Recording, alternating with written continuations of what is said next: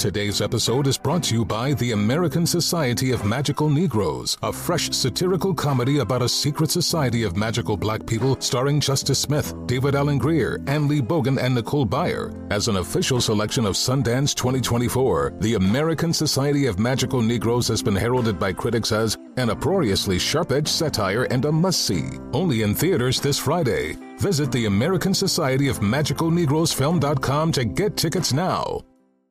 Apple Card is the perfect cashback rewards credit card. You earn up to 3% daily cash on every purchase every day. That's 3% on your favorite products at Apple, 2% on all other Apple Card with Apple Pay purchases, and 1% on anything you buy with your titanium Apple Card or virtual card number. Visit apple.co/card calculator to see how much you can earn. Apple Card issued by Goldman Sachs Bank USA, Salt Lake City branch. Subject to credit approval. Terms apply.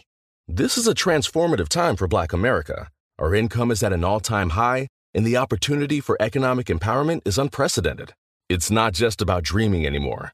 It's about turning those dreams into reality by creating blueprints for generational wealth.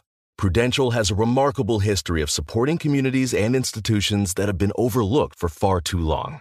For instance, they've pledged a staggering $1 billion to programs, partners, and initiatives focused on historically excluded communities. Build your financial blueprint today at prudential.com/blueprints. Hi, I'm Dr. Andreas Michaelitis, Chief Psychologist at Noom. But what's Noom and why does Noom need a Chief Psychologist? Noom is a weight loss program that works, with results that last. Because we know that changing the way you eat starts with your mind. With Noom's proven psychology-backed tools, one-on-one coaching, and flexible plans that emphasize progress over perfection, you'll have the tools you need to change your relationship with food. So sign up at Noom.com now and lose the weight for good. That's Noom.com. Look through your children's eyes, and you will discover the true magic of a forest. Find a forest near you and start exploring at discovertheforest.org. Brought to you by the United States Forest Service and the Ad Council. Honorary Forest Ranger Betty White here, lending a hand to my dear friend Smokey Bear. Because for years, he's only said, only you can prevent wildfires. But there's a lot more to say. Like if you park your car on tall, dry grass, the hot exhaust pipe can start a wildfire. So keep the animals safe, especially the cute shirtless one. Go to SmokeyBear.com to learn more about wildfire prevention. Brought to you by the U.S. Forest Service, your state forester, and the Ad Council.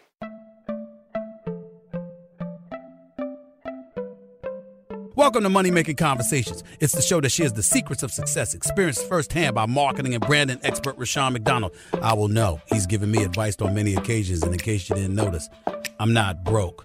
You know he'll be interviewing celebrity CEOs, entrepreneurs, and industry decision makers. It's what he likes to do. It's what he likes to share. Now it's time to hear from my man, Rushion McDonald. Money Making Conversations. Here we go. Welcome to Money Making Conversation. I am your host, Rushion McDonald. I tell people every week it's time to stop reading other people's success stories and start writing your own. And people always talk about their gifts and their passions. If you have a gift, lead with your gift. And if you're gonna do that, then don't let your age, friends, family, or coworkers stop you from planning or living your dreams. People always talk about the interviews I have on the show. I feel like I'm always reminding people what I'm trying to do with Money Making Conversations. Yes, I have celebrities, CEOs, entrepreneurs, and what I like to call industry decision makers on Money Making Conversation. My goal is to get them to tell you about their secrets to their success, their nuggets. Drop some gems on you. You hear these gems, you use them, but it's going to be tied to work. Nothing is luck. Nothing is being at the right place at the right time. It's all tied to proper planning, proper effort, and realizing that, hey, you can't be selfish in pursuing your own dream. You have to put forth effort. My next guest is Marcus Davis. Been knowing him a long time, straight out of Houston, Texas. He is the host of Fish, Grits, and Politics. He is an entrepreneur, restaurant owner, and motivational speaker. Like I said earlier, he's located in Houston, Texas. Marcus is the spirit and entrepreneurial mastermind behind the Breakfast Club, which is nationally recognized. It first came to fame on Oprah way back in. I had the blessing of inviting him on the Steve Harvey Talk Show, blew him up even more. If you go there right now, there's a line out the door. The people are nice. The food is great. The Reggae Hut, the Alley Cat Bar and Lounge, and the culture. He is best known for his charismatic personality, authentic customer appreciation, and his tireless commitment to the community. That's what he is. Marcus restaurants are rooted in principles of faith, family, community with a K, and empowerment. They treat every customer like family and believe that family is the cornerstone of any community. So as they place an emphasis on supporting activities and causes that enrich and strengthen family. He has created one of the most phenomenal restaurant success stories in the country. If you landed in an Intercontinental Airport, it's there. His footprint is there. When I saw that, man, I damn near cried, brother. I was so proud of this brother, man. The Breakfast Club Yeah. What's that? The terminal, my Delta terminal. That's when I fly to the Delta terminal over there. Please welcome to Money Making Conversation, Marcus Davis. How you doing, Marcus? Man, after listening to you and that interview, man, I'm feeling great. You just made me feel real good. Well, I will tell you something. Every time, because I fly on Delta. I'm based in Atlanta, so I always fly on Delta. And when I first landed, man, and I was telling my wife, I said, I think they putting some up at the Intercontinental Airport. And she said, what? I think he's at Intercontinental Airport now. So your restaurant, Black-owned, being at one of the busiest airports in the country. So walk us through the steps of how that came about, Marcus, in Houston, Texas, and knowing the journey of the Breakfast Club. Well, it's funny you say that because I've never been gung-ho about the airport. I know a lot of people in business, a lot of people in restaurant, they are airport. And I'm a street side guy. And I was like, man, give me a good location on the street side and I'll be good. And, years ago, we started getting approached with questions about being in the airport, but we never pursued it. And then I got to working on the Convention and Visitors Bureau board. I was on the board here in Houston to talk about, visitors, who comes here, how do we get more here, how do we elevate the brand of the city, the awareness of what Houston is about, how much better than Atlanta it really is, and all that good stuff. So you see I slid that in there, right? Absolutely. But I'm ignoring you. But and while doing that, I saw that there was a need I believe in my definition of entrepreneurship. Let's just start that off, is filling a void in the marketplace that the marketplace is calling for consciously or subconsciously. Entrepreneurship, filling a void in the marketplace that the marketplace is calling for consciously or subconsciously. Right. And one of the things we discovered was that people who came to Houston didn't really get the taste of Houston because of the number of flights that came into the airport with people just transferring to another plane, to another city, and never knowing the great food the great culinary city that we are. So there was this effort to, one, bring about the notoriety, but two, the need to put concepts into the space. So I felt compelled, being an ambassador of my city, being wanting to put on for my city and rep for my city. Right. I felt compelled to make it a point to be a part of that. I can't talk about it if I'm not going to be about it. But to your other point, I have found how great it is to be a Black-owned restaurant in the airport, simply because it's in a space that African Americans typically say we're not in. Yes. And so to have African American representation in that space was quite gratifying and part of the goal, part of the motive. Well, it's really, and I say this, and I'm going to stay on this for a minute, being that, you do have I'm in Atlanta, so, this is a city that's recognized for Black forward movement. Right. There are a number of Black entrepreneurs who do have restaurants at Hartsfield Airport, which is classified as the busiest airport in the world. And so I've had friends of mine, sending photos, like you're turning your restaurant over at the Intercontinental Airport into a tourist spot out of pride, and say, taking pictures of the food, say they ate here. Talk about, just slow it down, man, because we know where the original spot is, okay? Right. And then be at the airport. I know you. You've been in the public side, been doing the morning show, doing public awareness, and basically being the voice of the people on the radio in Houston, Texas, Marcus. Yes, sir. But to be part of something that is different, and that was being at the airport. Really talk about how the pride that people really took it to the next level with you. They also saw it as a possibility it can be them too. Right. And we're getting ready to celebrate our 20th year in business this fall. And I look forward to you having me back on to talk about that in the fall. Absolutely. We're getting ready to celebrate our 20th year in business. And the motto that I'm rolling with is 20 years of inspiration. We've been on the corner of Travis and Alabama, inspiring our community for over 20 years, inspiring entrepreneurship for 20 years. So to answer your question about what does that feel like, it feels the same way as it does when we unlock the doors at 3711 Travis. To see the number of people that come through the door that are amazed, that are fascinated, that are impressed, that are proud of this establishment. When they look and they whisper and they lean over and say, "Is this black on?" And you tell them, "Yes, it is." Or I'll pull one of these numbers. Yes, and they are excited because they had a great experience. Right. The professionalism, the quality of the product, quality of service, quality of the people that serve them was fascinating to them. So we wear that with pride. Similarly, when we stepped into a new space that we knew was a travel space, a space that brought people from all over the world, we knew that we were stepping it up to another level. So it gave us an opportunity to be on a bigger platform for guests, but more importantly, on a bigger platform for entrepreneurs to see what is possible, what we're capable of doing. Hey, Marcus, I'm a street side guy, man. I know, but you're a smart guy. I'm a street side guy. But you're a smart guy because of the fact that when people give you a shot, an opportunity, you deliver. And when I say that, we're going to go back to Oprah. Giving an opportunity to feature your brand. And this was Oprah when she was on every day, 5 days a week, when everybody was watching her. And then, because even today, man, you have people lining up to come into your restaurant.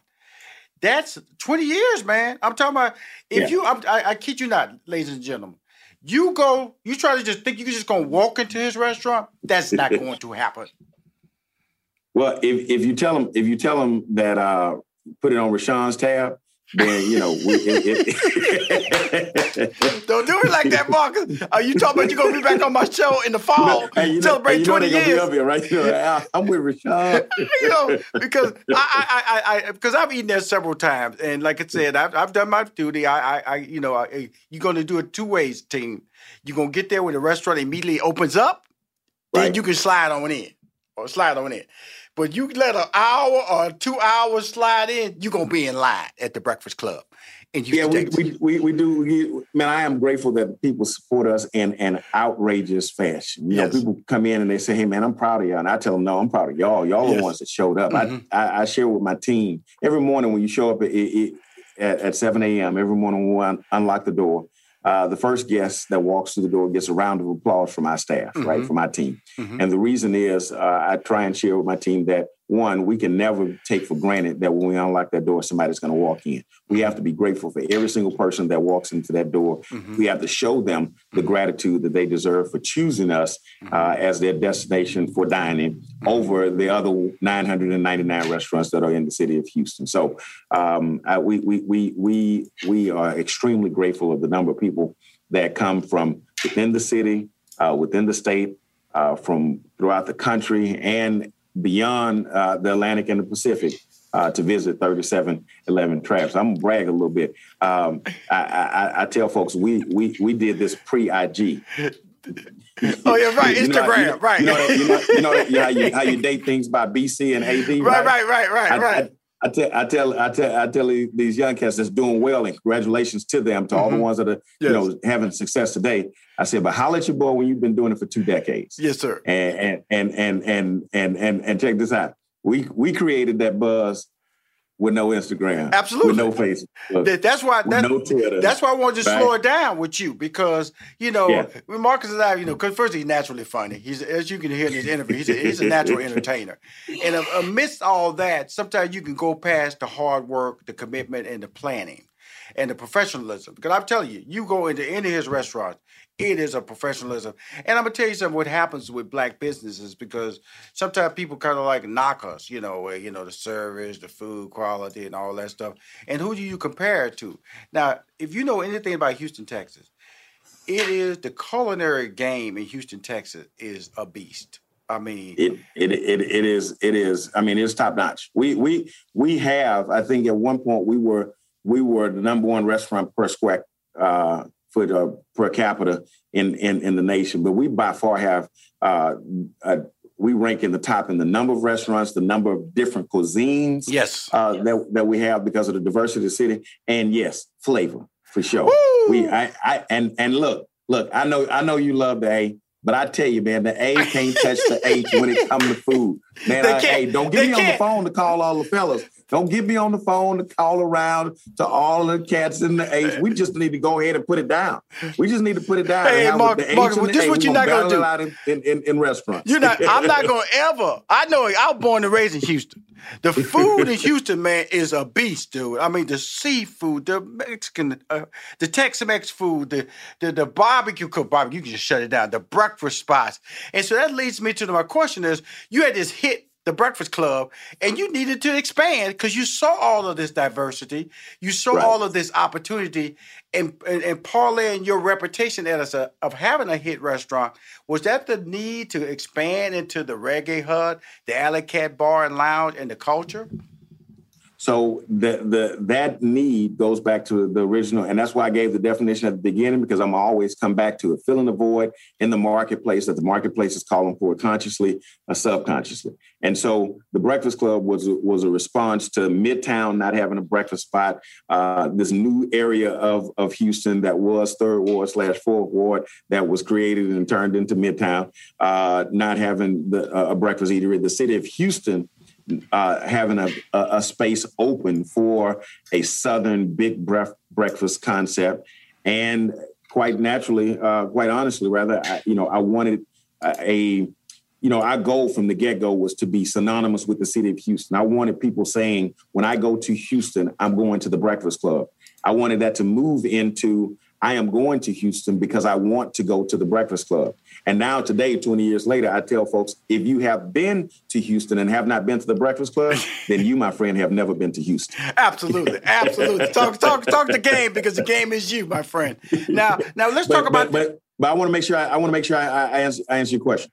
Those other concepts, the Reggae Hut, Alley Cat Bar and Lounge, and culture were all birthed out of a need, listening to the marketplace and what it was asking for, looking at the marketplace and seeing what's not there, and being the go-between, which is the original definition of entrepreneur, the undertaker, the person who would take on this challenge or this opportunity that's in front of us. And so the Reggae Hut was an existing business. The Reggae Hut started 5 years before TBK. The Reggae Hut started and had its success when I was still a senior at Texas Southern. Absolutely. And then I went off and came back and opened the Breakfast Club, and it was still going.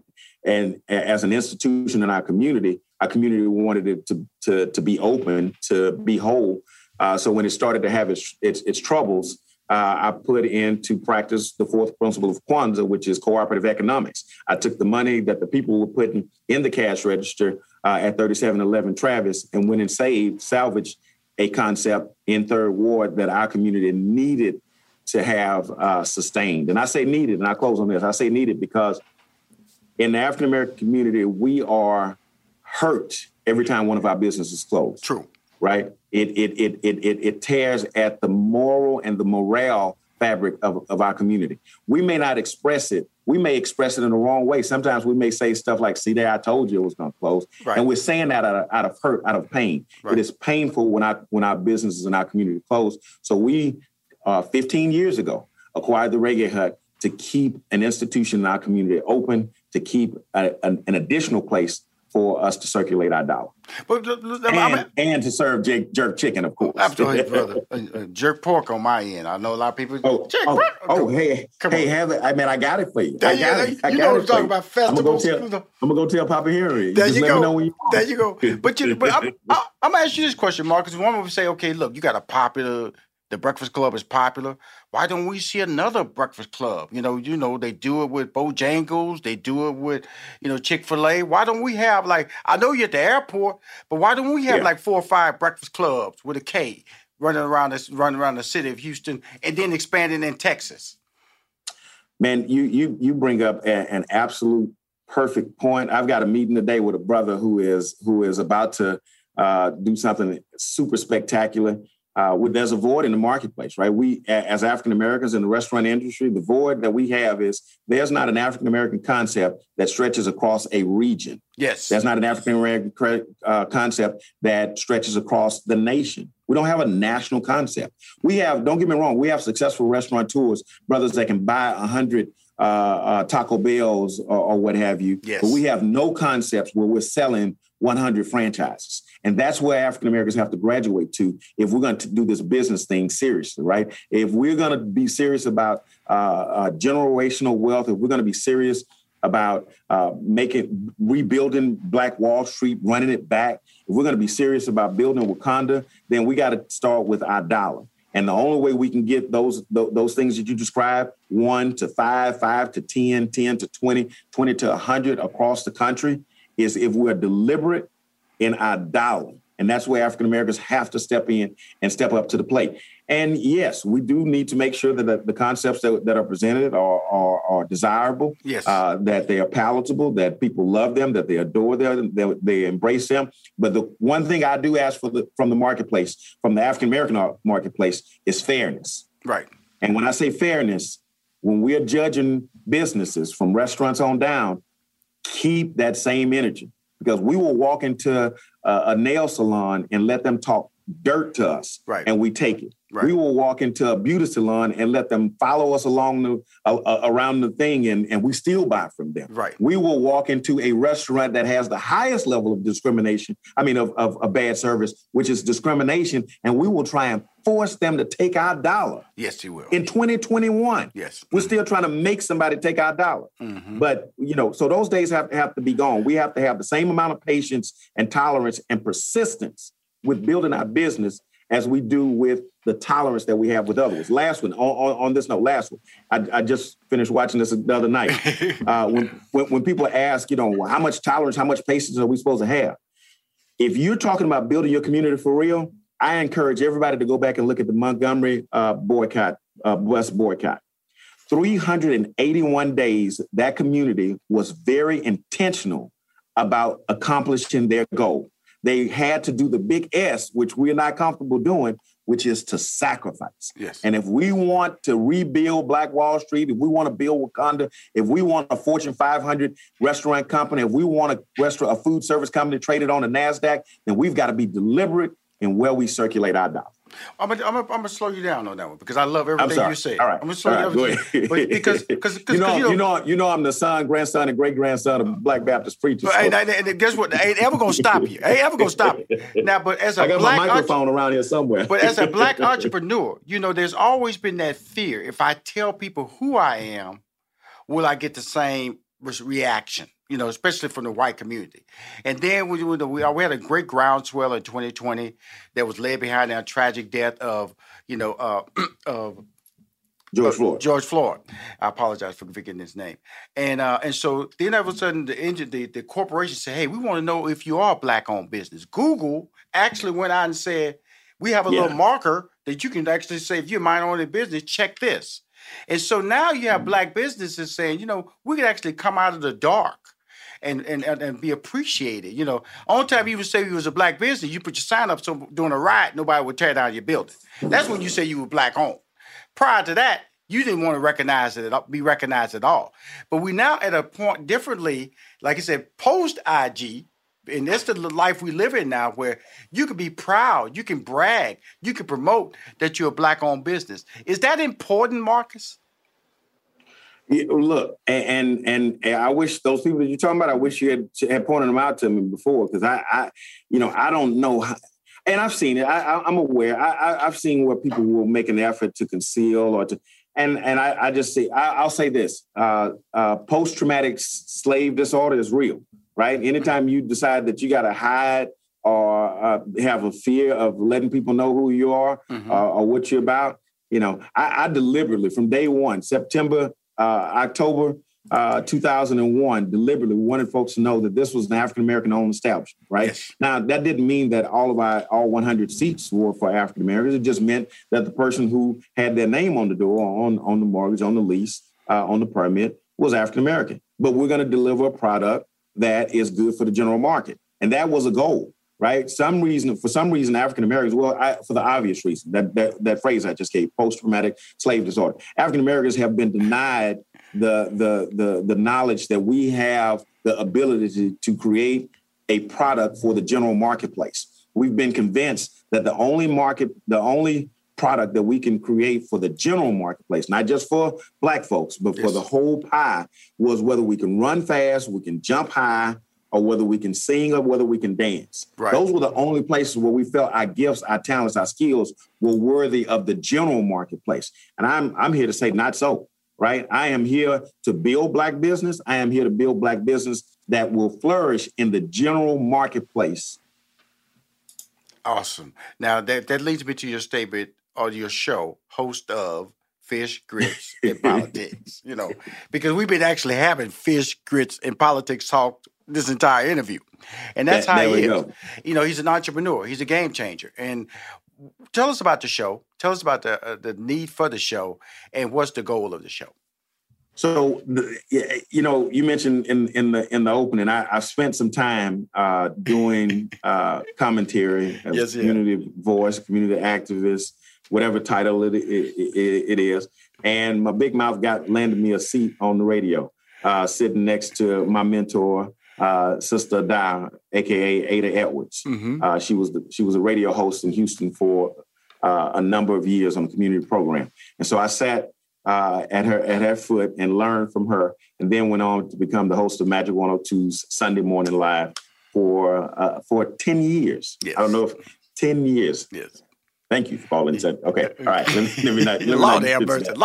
See, he's seen me. I'm going to tell you, Marcus has saw me all the way back to hip-hop comedy stop. Comedy stop days, okay? So, man, look, I had saved that. I had saved that to last, but since you brought it up, I'm going to go ahead and talk about it now.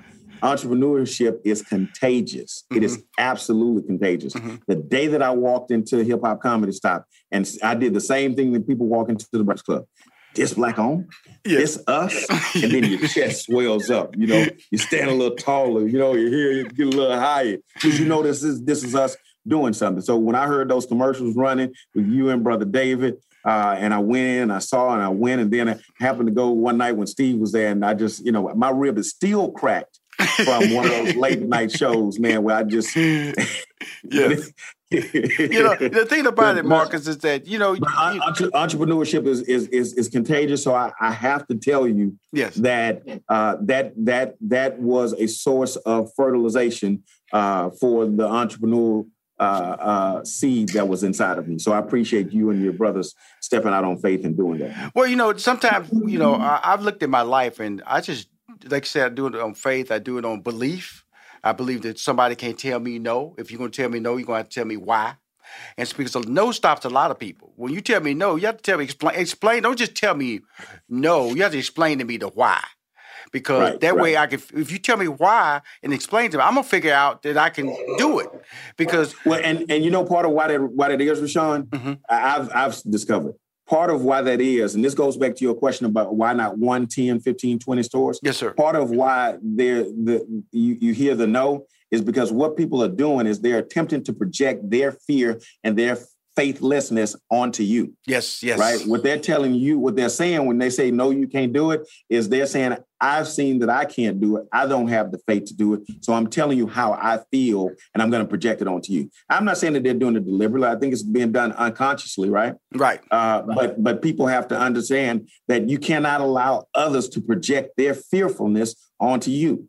You've got to stand flat-footed and faithfully on the dream, the goal, the vision that was placed inside of you if you want it to come into fruition. So when the reason I mentioned the 1, the 10, the 100 is because every time you have a restaurant concept and people talk about expanding, if you listen, the marketplace will tell you, I've literally heard this. I took surveys and I've literally heard people say, don't do this. Every time we do this, we lose. Right. And I pointed out to one young lady, I said, I can guarantee you, in your day, I can point out 3 or 4 concepts that you support that were once one store operation, right? Yes. When you go get your coffee in the morning at that Buck place, they started out as a single store. Yes. When you go get your nuggets at that filet place, they started out as a single store. Mm-hmm. And truth be told, we are the ones that are financing the whole arm and leg of this growth, of this expansion. Yes. And so we just have to turn that faith around and believe that we have the ability. We already have the ability. You know, McDonald's don't run McDonald's 365 for no reason. They run 365 because we in that 365. Yeah, absolutely. Hey, Marcus, I'm sorry, man. First of all, I'm tell you something, man. I knew I would be talking to you our conversation. Now, you know you coming back for your 20th anniversary. Let's go and be real about that. But I just want to get to these seasonings, these flavors behind you, because you know I got a TV show called Rushian's Kitchen now. Where man, a little birdie told me that. Yeah, absolutely. And so I got to get that stuff so I can start making stuff and start posting on my social media and support you this way. So tell us about the seasoning. Talk about the extension of going into online packaging and grocery stores and stuff like that, because I got to feature this stuff on Rushian's Kitchen. I got a cook. Of course, you know I can cook and bake. And then I just do it just anywhere from beans to steaks to fish now, everything. Talk about your whole line of seasoning and packaging. So man, we have a line of products that give you the ability to take us home with you, right? You want that same great flavor of the chicken, you want that same great flavor of the fish, you want that same great flavor of the waffle. Then we have a line of products. So we have our chicken fry, our fish fry, we have our pancake and waffle mix, we have our coffee beans. Because we are a full-service coffee shop. Yes, sir. You can get them whole bean or you can get them ground up. And then most importantly, sorry, I'm going to do the selfish plug. We have our all-purpose seasoning, right? Woo, that's what I want right there, brother. For my beans, that's it right here. For my greens, all that right there. Hey, look here, man. I'm going to tell you, look. I tell folks, so my father, who was the biggest influence in my career, because he was a great educator, he was a great musician, but he was also a great chef. His food was just absolutely dynamic. And he taught me what great flavor actually was. And so, fortunately, my first year in business, he was here with me to help formulate the recipes and the menu and all that good stuff. And this is a result of what he taught me. The Breakfast Club, it is an all-purpose seasoning. It is the base for everything that we do at the Breakfast Club. And I tell people, because I've had people order it and they're like, man, I can't believe how good that was. I was like, you've eaten at the restaurant 37,000 times. How not? I just didn't know. Yes. So for those who cook, anywhere that and I'm not going to give nobody else no props, anywhere that you use those other people's seasoning, right? Sir. Stop, put it down, and pick this up. So if you use that T word, substitute right here. If you use that slap your whatever, substitute right here. Anywhere you use an all-purpose seasoning, I invite you to get the Breakfast Club seasoning and take us home with you. Guaranteed. I'm going to tell you this, Marcus. Food tastes like Rashawn. I'll tell you, Marcus. Don't send me nothing. I'll be ordering that today. Okay, because you know me, I always support black businesses, and that way I know I use all-purpose seasoning. I have another young black lady who's really talented. I use her, and she's African-American, seasoning and stuff. But I got to invite you into my kitchen, man, Rushian's Kitchen, talk about your product and all that good stuff. But again, man, the greatest talker and motivator in the game, in the restaurant game, his name is Marcus Davis, brother. Straight out of Houston, Texas. He'll be back on in the fall celebrating the 20th year of the Breakfast Club in Houston, Texas. Because we're going to talk about a lot of great things. Thank you for coming back on the show, man. You're beautiful, brother. You're beautiful. Man, thank you. I appreciate it. I appreciate the invite, man. You look great. You look fantastic. You look healthy. I'm glad you're taking care of yourself. We want you and need you here for a couple more years, a few more years, a lot of more years. Thank you. All right. And hey, man, and thank you. I got to tell you, we got some national recognition in our first couple of years of business, but man, we hit it big. We hit it big when Rashawn called and said, hey, man, y'all going to be on the Steve Harvey Show. I said, hot damn. I love it, man. I love you, Marcus. Yes! Thank you, Marcus, for coming on Money Making Conversations, brother. I appreciate you, brother. Thank you. We will be right back with more Money Making Conversations with your host, Rashawn McDonald. It's finally here, the season of celebration. And no matter how you celebrate with family and friends, whether you're preparing for Reyes Magos or Karamu, lighting the menorah, or going to midnight mass, Kohl's has just what you need to make those traditions special. Plus, you'll find gifts for all your loved ones. Send warm wishes with cozy fleeces, sweaters, loungewear, blankets, and throws. Support minority-owned or founded brands by giving gifts from Human Nation and Shea Moisture. Or treat them to everyone's favorite activewear from top brands like Nike, Adidas, and Under Armour. And in the spirit of giving, Kohl's Cares is donating $8 million to local nonprofits nationwide committed to the health and well-being of our communities. No matter how you celebrate, when you shop at Kohl's, you're right where you belong. So this season, give with all your heart with great gifts from Kohl's or Kohls.com. Look through your children's eyes to see the true magic of a forest. It's a storybook world for them. You look and see a tree. They see the wrinkled face of a wizard with arms outstretched to the sky. They see treasure in pebbles. They see a windy path that could lead to adventure. And they see you, their fearless guide through this fascinating world. Find a forest near you and start exploring at discovertheforest.org. Brought to you by the United States Forest Service and the Ad Council. Hi, everyone. Al Roker here. As a guy with his own catchphrase, I appreciate that Smokey's only said, "Only you can prevent wildfires." But I'm filling in because there's a lot more to report. Like when there are parched or windy conditions out there, you gotta be extra careful with things like burning yard waste. After all, wildfires can start anywhere, even in your neck of the woods. Go to SmokeyBear.com to learn more about wildfire prevention. Brought to you by the U.S. Forest Service, your state forester, and the Ad Council. You are now tuned into the Money Making Conversations, Minute of Inspiration with Rushion McDonald. I recently interviewed Gina Yasare, a British comedian of Nigerian heritage. She is the co-creator, co-executive producer, writer, and actress on the hit CBS series Bob Hart's Abishola. Gina is releasing her first book, a memoir, Cack-Handed, which chronicles her odyssey to get to America and break into Hollywood. I wrote the book. Originally, it started off as just on Instagram. There was a hashtag Throwback Thursdays where you post old pictures. Mm-hmm. And I was posting old pictures and writing the story behind the picture. So I post a picture and write an elaborate post explaining the history behind the picture. And people were really interested in saying, "Oh my God, your story's so good. Why don't you write a book?" So I started keeping those. And I wanted to talk about my history because people don't seem to realize that the UK started slavery. If you want to hear the full interview with Gina Yasare, it's available on moneymakingconversations.com. Welcome back to Money Making Conversations with your host, Rushion McDonald.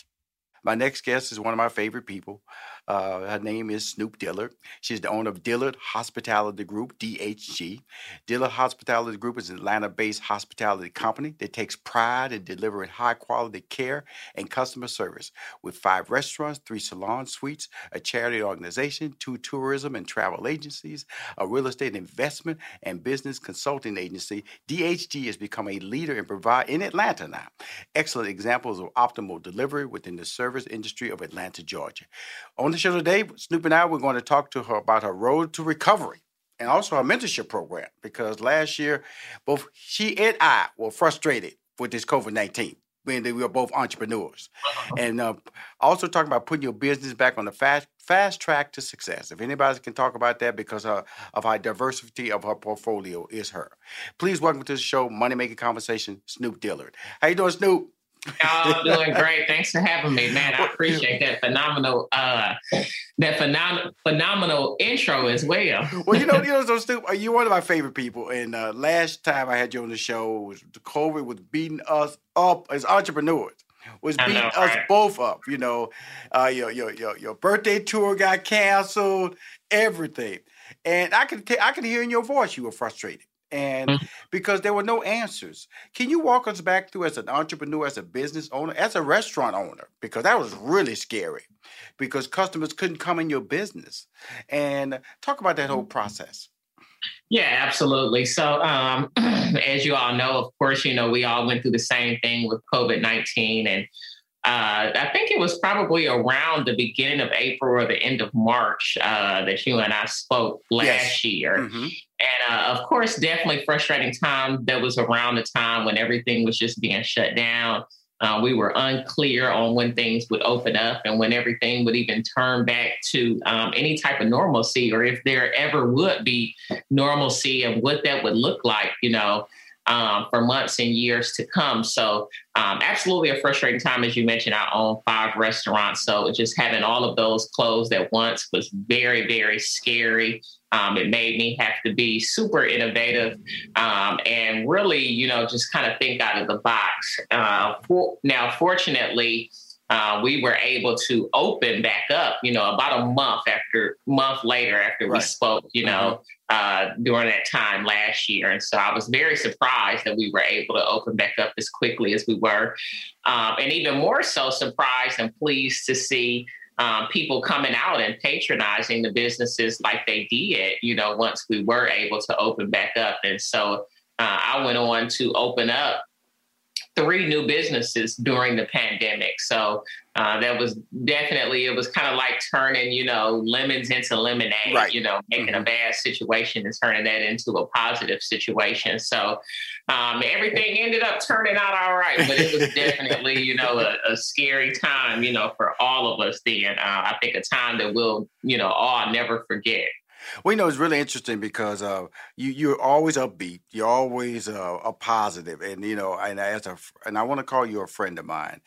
Just hearing your voice and hearing the uncertainty in your voice during COVID as an entrepreneur, because not only that, you try to get customers in the door, but you have people you're employing, and you're hearing their stories and their checks and their bills that they cannot pay. But with that being said, there has been a difference in customer service now, because now online or to go has changed the dynamics, especially in Black restaurants. Talk about how that has shifted your business model. Well, while we were shut down, we were allowed to stay open just to do takeout. And so that made us have to focus, on that aspect of the business much more than we ever had before.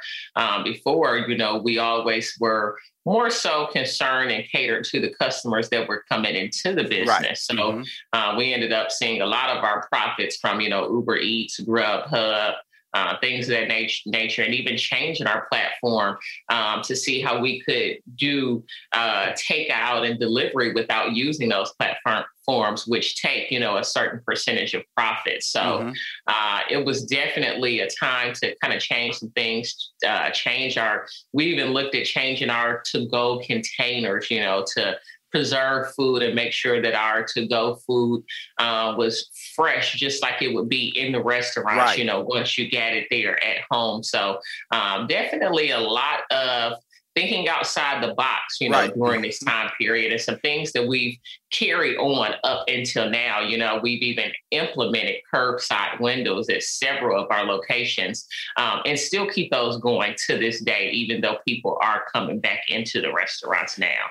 It's really interesting. I was with a friend. I was at the Waffle House, and we were sitting up at the bar eating, and I could tell you it was actually the go pickup area at the end of the bar for Waffle House was like amazing. It was like a constant, steady flow. So I know the mentality of the customer now is they have no problem coming in, picking up their food and exiting out of the facility. Is that maybe tied to maybe a fear, or is just a habit that was built during COVID-19 when it comes to future restaurant customers? I think it was a habit that was built during that time period. And so that enabled you. That's why you said, okay, Rashawn, we used to have a certain way that we delivered. I'm talking to Snoop Dillard and her customers. She has 5 restaurants in the Atlanta area. And Snoop, when we were talking about this, the ability to say you have different things. You have the sealed containers that you can just put a lid on top, and then also you have the little styrofoam that you will just fold down and just walk out of there. So I'm assuming that you went more to a sealed container as far as your to-go. And even with the styrofoam, we went to a more breathable styrofoam container that would, keep wings and fried foods, fresher by the time we get those to the home location. Okay, cool. Well, we out of that. We into 2021, 2022. We planning on it because I know you. You're not a person that sets 30 days out. You plan a year in advance. You got the 5 restaurants, the 3 salon suites. Break down to everybody your 5 restaurants in the Atlanta area so we get a sense of what Dillard Hospitality Group is doing from a restaurant perspective. Absolutely. We've got Escobar Restaurant and Tapas, which is located downtown on Peter Street at 327 Peter Street. We've got Escobar South, which is on the south side in Morrow, Georgia at 1140 Mount Zion Road. And we've also got Members Only Lounge and Restaurant, which is located at 139 Ralph McGill, once again, downtown. And then we've got Crave Restaurant, which is located in Little Five Points. Right. And then I also own Esco Seafood. So that one was opened up during the pandemic, and it's located at 447 Edgewood Avenue. This opening up a restaurant during the pandemic. Talk to me. People out there can't even get PPP. Okay, people out there can't even. And you made a decision. Was that in the works already? No, it was not. The reason why I made the decision to open up Esco Seafood is because I saw the influx of people that were coming to Atlanta, being that we were one of the only cities that was opened up the way that we were during the pandemic. And just kind of wanted to take advantage of that. Also, there were some unfortunate restaurants that did have to close down during the pandemic. And so there were several second-generation restaurant locations available that would allow us to get open pretty quickly. And so once I found that location on Edgewood, which is a pretty sought-after, area to be on, there's a lot of walk-up traffic on that street. I figured that would be a good area to start our seafood chain and go ahead and get that going. And so we actually got that location open in about 3 months. We opened December 9th of last year. Well, I'm going to be honest with everybody. When I talk to Snoop Dillard, she's a visionary. I tell her that all the time. But she's also a grinder. When I say a grinder, means that she's out there grinding. She doesn't even realize how. She knows she's talented, but may not realize her talent and the impact that she makes on other people. Well, she has a program, a mentorship program, the Road to Mentorship program. Talk to us about that Road to Mentorship program and why it's important and why did you start it? Absolutely. So who is Snoop's Road to Millions mentorship program? I pretty much started this mentorship program during COVID. One of the things that I did while we were shut down was to film various courses that I felt would be helpful to people who wanted to get into entrepreneurship, who wanted to start saving and investing, who wanted to get into restaurant ownership. And then also during COVID, I took a course myself to sharpen my skills by a friend of mine named Marcus Barney. He has this whole recession-proof family where he teaches financial literacy, credit repair, funding, business credit, things of that nature. So, and just kind of pulling all of that together and combining some of the things that I've been teaching and questions I've been answering through my business consultations in the past few years. Right. I said, well, let me kind of put together a mentorship program that would encompass all of this information to be able to help individuals with my platform get to the point that they can be millionaires or get to the point that they can reach their goals.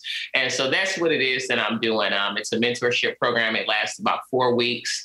It encompasses teaching people how to invest, teaching people how to save, fixing individuals' credit, showing them how to build business credit, showing them how to get funding, showing them how to start businesses, how to scale businesses. Excuse me. And there's a lot of one-on-one with my mentees. So it's been a great program. People have really, really been enjoying it. Started off wanting to take about 10 mentees a month, kind of had to scale back because it kind of became a little overwhelming. So right now I kind of take on about 6 to 8 mentees per month.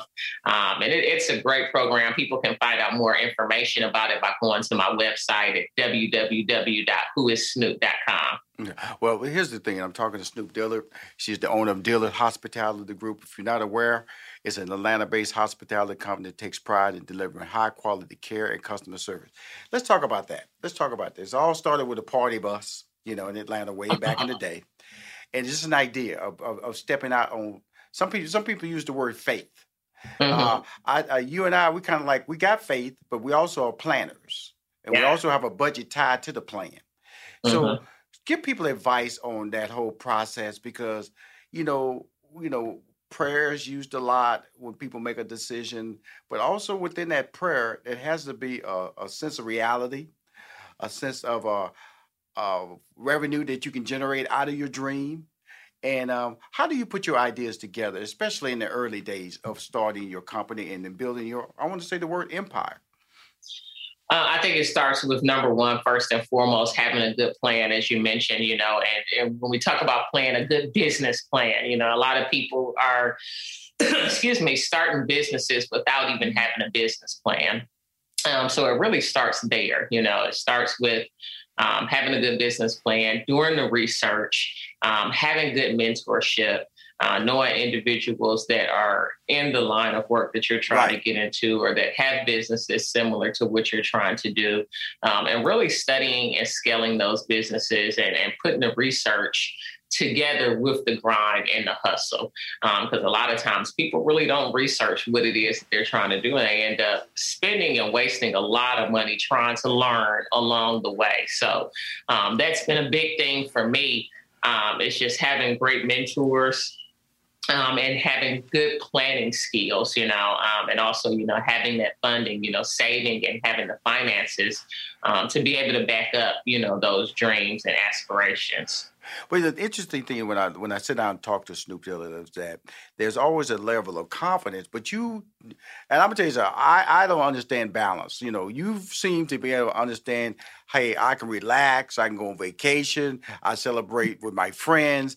How are you able to do that? Because I would tell you, I tell people I love to work. I bought a building and during COVID, you was out there establishing a restaurant, I bought a building. Okay, so I bought into myself and believed in myself, and one of the great business decisions I made in the past several years. How do you balance being able to be exceptionally busy as an entrepreneur, but then also having a family life, a social life, a life to be able to know your friends and spend time with your friends? Absolutely. Great question. I think for me, I made the decision a few years ago that it was just something that I have to do because it's extremely important to me. I think that, we're all here for a reason and that, when we leave this earth, we look at tombstones, and I've never walked by anyone's tombstones that said, great athlete, great business person, owner of such and such. Right. It says mother, father, sister, daughter, friend, to whoever. And those are the relationships that I feel like are most important that we need to make sure that we make time for. So it's definitely about having that balance and scheduling those things. And it used to be a point in time where I would, be up all night checking emails, wake up in the middle of the night checking emails, working. And so I've decided that, I've got to have a cutoff point because there are things that are also important in life that don't evolve around money and business. Mm-hmm. Well, before I get into the Good Credit and Credit Repair Company, I want to talk about your charity organization. And then also want to talk about something that African Americans really don't get into is that the tourism and travel business. And we know that's about to take back off just this past weekend. Cruise ships have been released. They're starting to go back out into the waters and travel this world. I'm a big proponent a big fan of people doing cruises, especially Black people. They don't realize that you go out there, you get your room, you get your food, you get your experience. It's done. You know what I'm saying? All inclusive. It's all inclusive. So talk first about your charity, and then we're going to go over into the tourism and travel agencies that encompasses under DHG. Absolutely, yeah. So my charity organization is Her Impact Foundation. And what we do is we just try to help the community in any ways that we can. So we have movements where we feed the homeless and set up, coalitions, with various organizations in the community to be able to do that. We also help kids, that are going back to school that aren't able to, whose parents aren't able to provide, their school supplies and things of that nature. We've got a Friendsgiving event that we do, which is also just based around during the Thanksgiving time, feeding the community and giving back to some of the homeless individuals. So definitely try to focus a lot of efforts in that. I was a single mother, so I do a diaper drive as well once a year, and it's just basically, getting donations, of Pampers and diapers and donating those to mothers that are in need. So we do a lot of different, combinations of different efforts to give back to the community here in Atlanta. And then moving over to the travel leg of things. So we're actually kind of in the works of putting that together right now, but it's just helping individuals to be able to see the world and travel, and be able to, because right now travel is so high. Last year, it was, they dropped the prices on everything because not as many people were traveling. Right. And now that everything's kind of opening back up, they're hitting everybody over the head. So, but they do have programs where you can get tickets on layaway and things of that nature. But a lot of people don't realize, how reasonable it can be, to travel and just what the importance of it is and being able to have that culture and expand your mind. A lot of times, as your eyes see things, your mind expands and it cultivates and creates different dreams for you and different goals that you may want to reach. So I think everything is all connected. Well, I know you, Snoop. Do I see a future, Tom Joyner type cruise in your future? I know you now. You used to party bus. That's how it all started. That's just a bigger version of that. To get into travel and safe and friends and family. Well, how big you going to go with this now? Because you never do anything small. It's always small is the planning stage. But once the planning stage, sky is the limit. Come on now.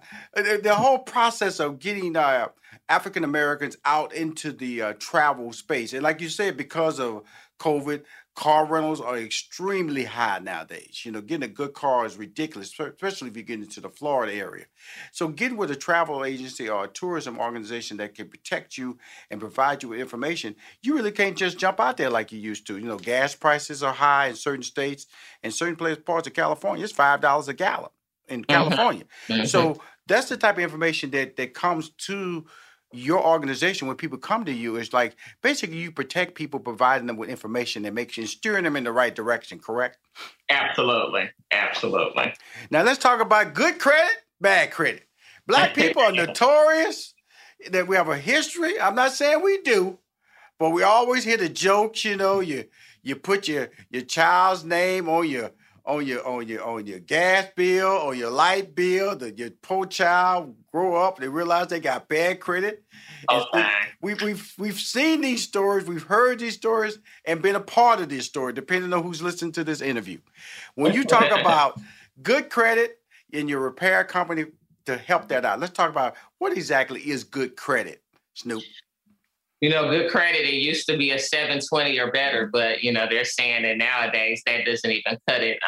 But a good credit report, number one, is at least, 10 open positive accounts, 0 derogatory accounts, 0 late marks, 0 items in collections, and only 2 to 3 inquiries. Over the past couple of years. Right. And that could be easily attainable, just by hiring a credit repair company and kind of show you what it is you need to do. Even a lot of people that I know that have good credit, they don't even know how they've gotten there, especially a lot, people from, our older generations and things of that nature. So I think it's so important to have that literacy behind it because, it used to be like cash is king. And I still believe that to this day. But hey, if you've got good credit, you can keep a lot of that cash in your pocket.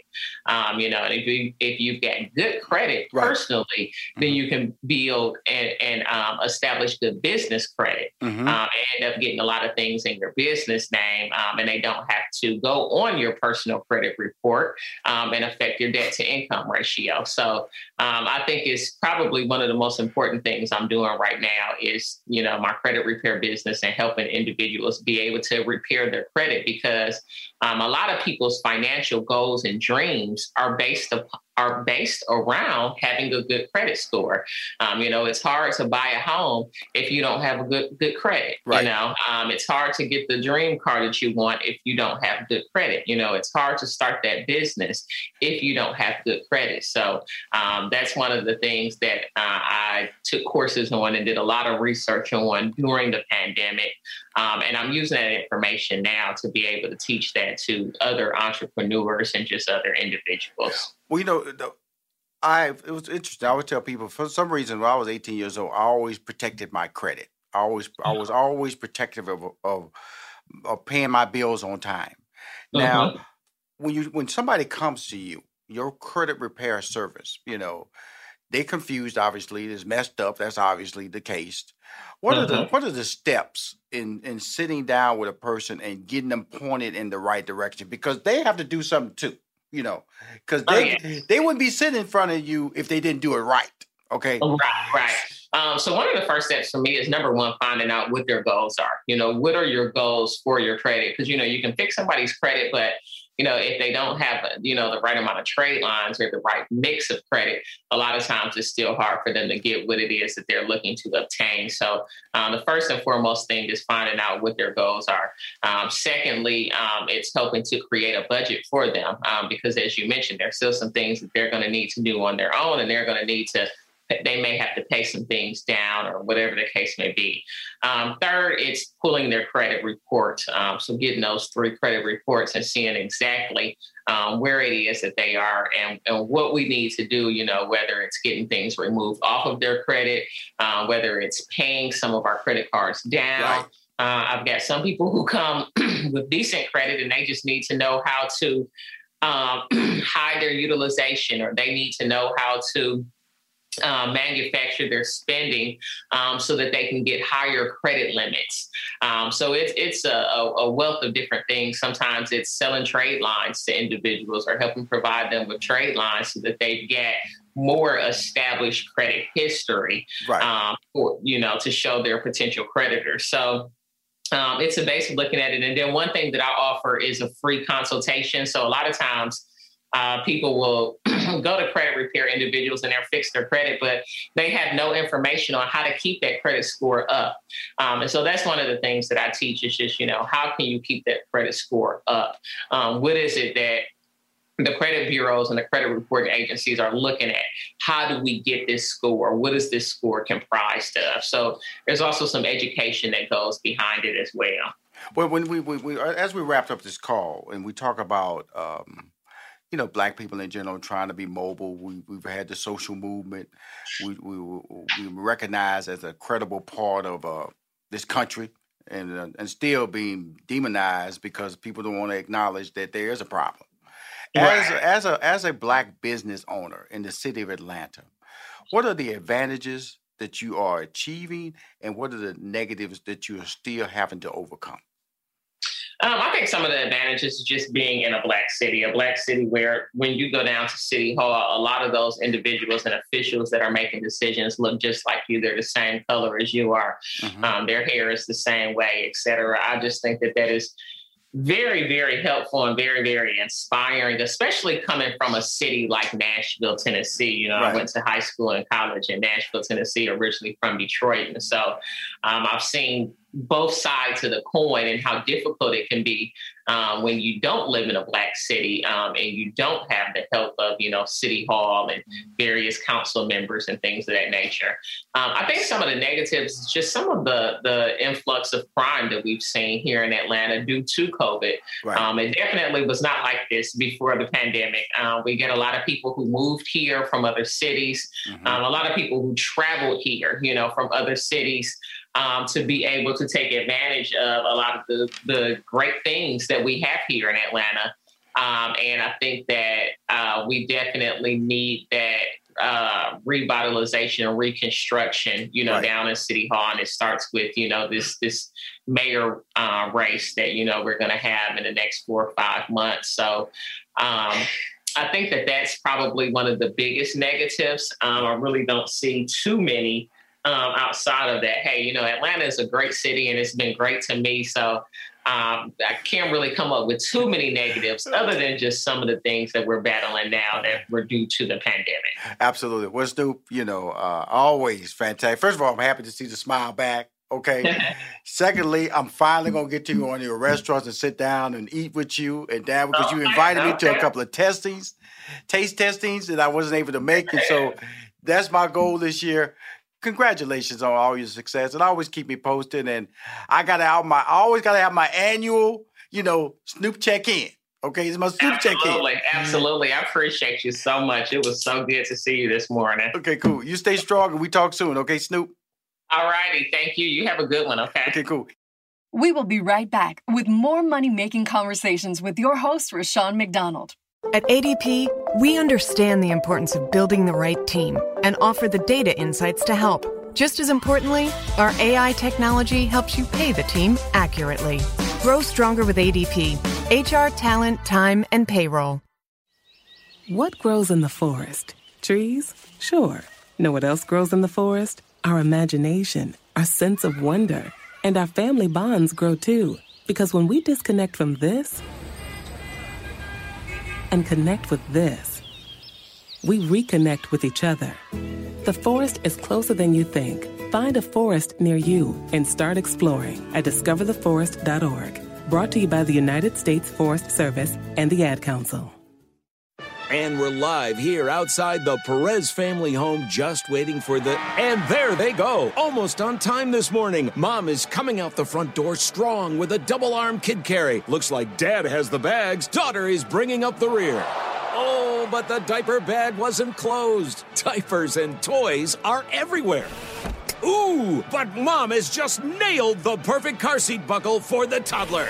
And now the eldest daughter, who looks to be about 9 or 10, has secured herself in the booster seat. Dad zips the bag closed, and they're off. But looks like Mom doesn't realize her coffee cup is still on the roof of the car. And there it goes. Oh, that's a shame. That mug was a fam favorite. Don't sweat the small stuff. Just nail the big stuff. Like making sure your kids are buckled correctly in the right seat for their age and size. Learn more at nhtsa.gov/the right seat. Visit nhtsa.gov/the right seat. Brought to you by NHTSA and the Ad Council. You are now tuned into the Money Making Conversations, Minute of Inspiration with Rushion McDonald. I spoke with Sean Robinson, the Emmy Award-winning journalist and executive producer, who is a proud graduate of Spelman College and HBCU in Atlanta, Georgia. We discussed how Spelman College shaped her life. You know, Spelman gave me an appreciation, a real appreciation for sisterhood. And also, when you empower a girl, she can change the world. I would not trade my education at Spelman for anything in the world. It just taught us that, you know, first of all, it taught us the value of education and gave us a real connection about our ancestry and where we came from. And the fact that it was up to us to help change the world for the better for all these little Black girls coming after us. If you want to hear this full interview with Sean Robinson, visit moneymakingconversations.com. Keep winning. Welcome back to Money Making Conversations with your host, Rushion McDonald. My next guest is Terri Denison. She's the Georgia District Director of the U.S. Small Business Administration, you know as the SBA. In this role since May 2002, she's responsible for overseeing the implementation of the SBA's financial, counseling, training, and business development programs for small business throughout Georgia. The SBA is the only cabinet-level federal agency fully dedicated to small business and provides counseling, capital, and contracting expertise as the nation's only go-to resource and voice for small business. If you are a small business owner, listen up. This is a show you don't want to miss. She's my friend. Every time I get a chance to bring her on the show, she drops pearls of wisdom to all entrepreneurs or people who want to go into the entrepreneurial space. Even in the chaos of this situation, small business owners still saw opportunities, and she was there to help them seize that opportunity. Georgia District processed over $1 billion for traditional SBA loans over the past year, despite the challenges of COVID-19. Please welcome to Money Making Conversation the Georgia District Director of the SBA, Terri Denison. How you doing, Terri? I'm doing fine. Great to see you again. It's been way too long. Thank you. I call you my friend. I call you my friend because you come on my show and you enlighten people about an organization that, quite frankly, a lot of people know nothing about. And this is true. How do we change that? Because, like I said, I learned about it when I opened my comedy club way back in the day when I was living in Houston, Texas. I went in there. Resources were free. Counseling was free. You guys were, the organization in Texas, which is just the same like the SBA here, were there to want me to be successful. If I was opening a nightclub, they would tell me, here's a book. This is how you can work out your budget. They had counseling and organizations and things like that. So you've been at this helm since 2002 in the state of Georgia.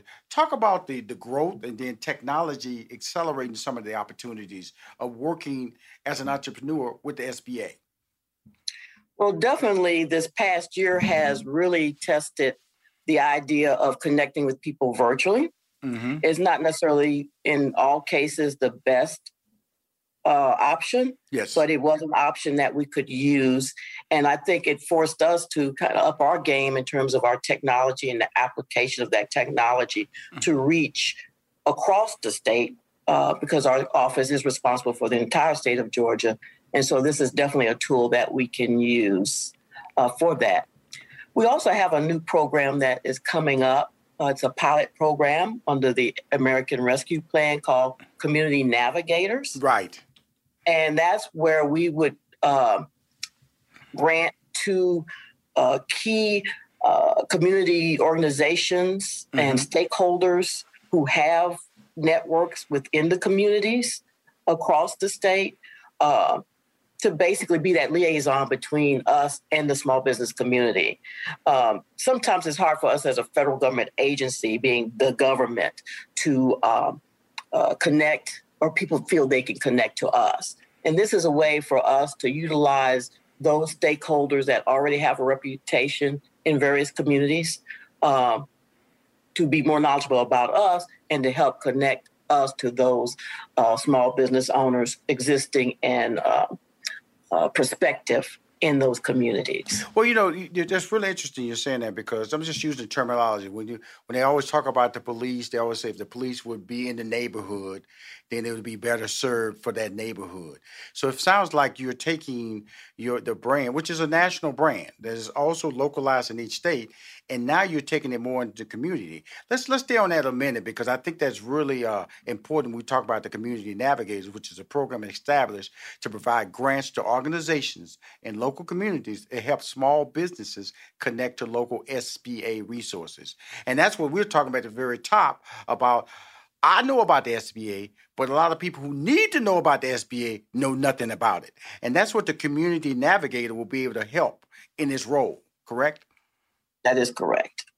Now, when they serve as a link between these small businesses existing and the startups, now let's talk about, if you can walk me through and slow us down, because we always hear about opportunities, Terri. You always hear about, this is available to you, but still, how do you access it? So we have this great Community Navigator program. How do I access that program? And also, I'll be interested in knowing how I can be a part of that program. It feels like something that my organization, or me in general, should be naturally associated with, because I'm always trying to be that connected dot with local businesses. When that's local businesses, local entrepreneurs. And a lot of times people need to understand it's not always a brick and mortar. Entrepreneur has a wide range of opportunities and so don't be confused that you gotta be selling you gotta be a restaurant, you gotta be a mechanic store, or you gotta be a place of a full-fledged business. You are a business and you have to reach certain requirements. Now, this Community Navigator, how long has it been in place, Terri? Well, it's actually just was passed back that would be in March, when the American Rescue Plan was enacted. And we're really just getting the program off the ground. Currently, the agency is accepting proposals from various organizations, what we call hubs, which would be like the lead organization. And they will be presenting proposals on how they utilize spokes or other smaller organizations within a certain area. It could be nationally, it could be statewide, or within a certain geographic area, say a city or a county. So that application process goes through July 23rd. It was actually extended to allow the maximum number of applications to be submitted as possible.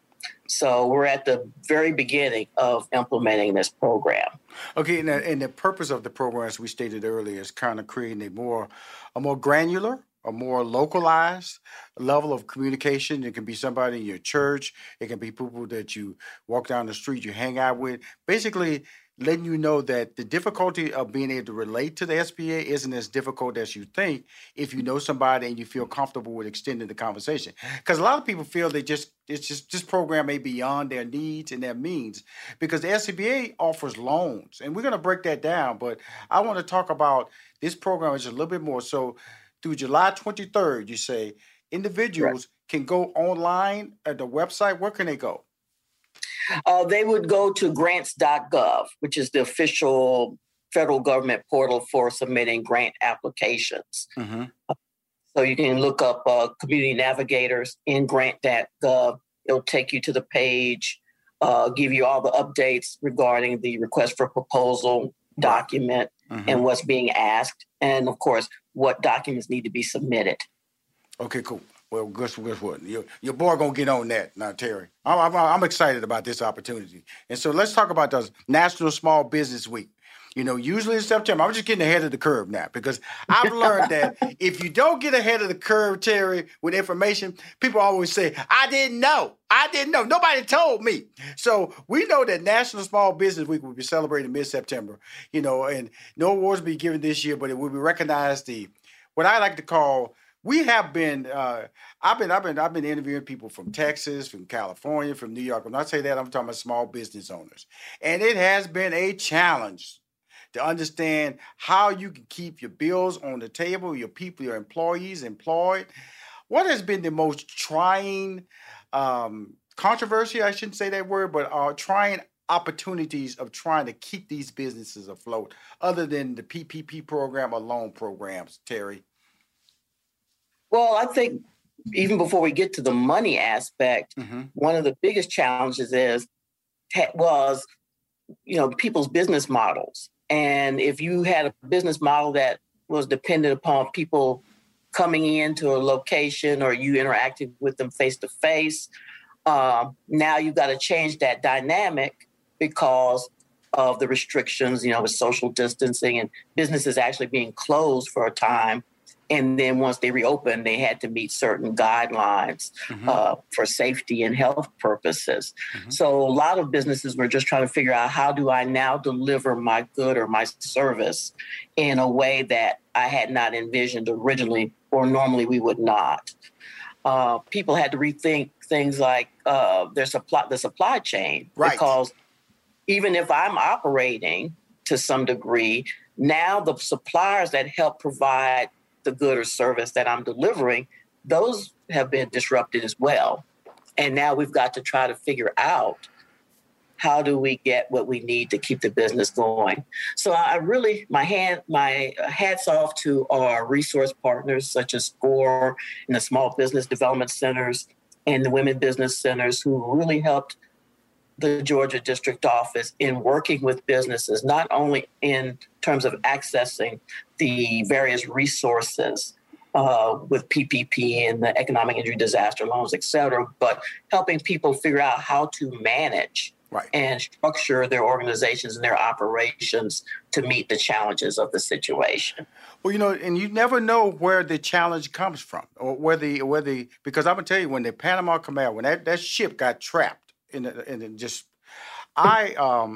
affected me personally, because I take calcium pills, and I went into Walgreens, went to CVS, and I was like, finally I said, "Excuse me, what's going on?" He said, that ship that's blocking the Panama Canal is shutting down all available transport between that canal. And so that's what we just need to know.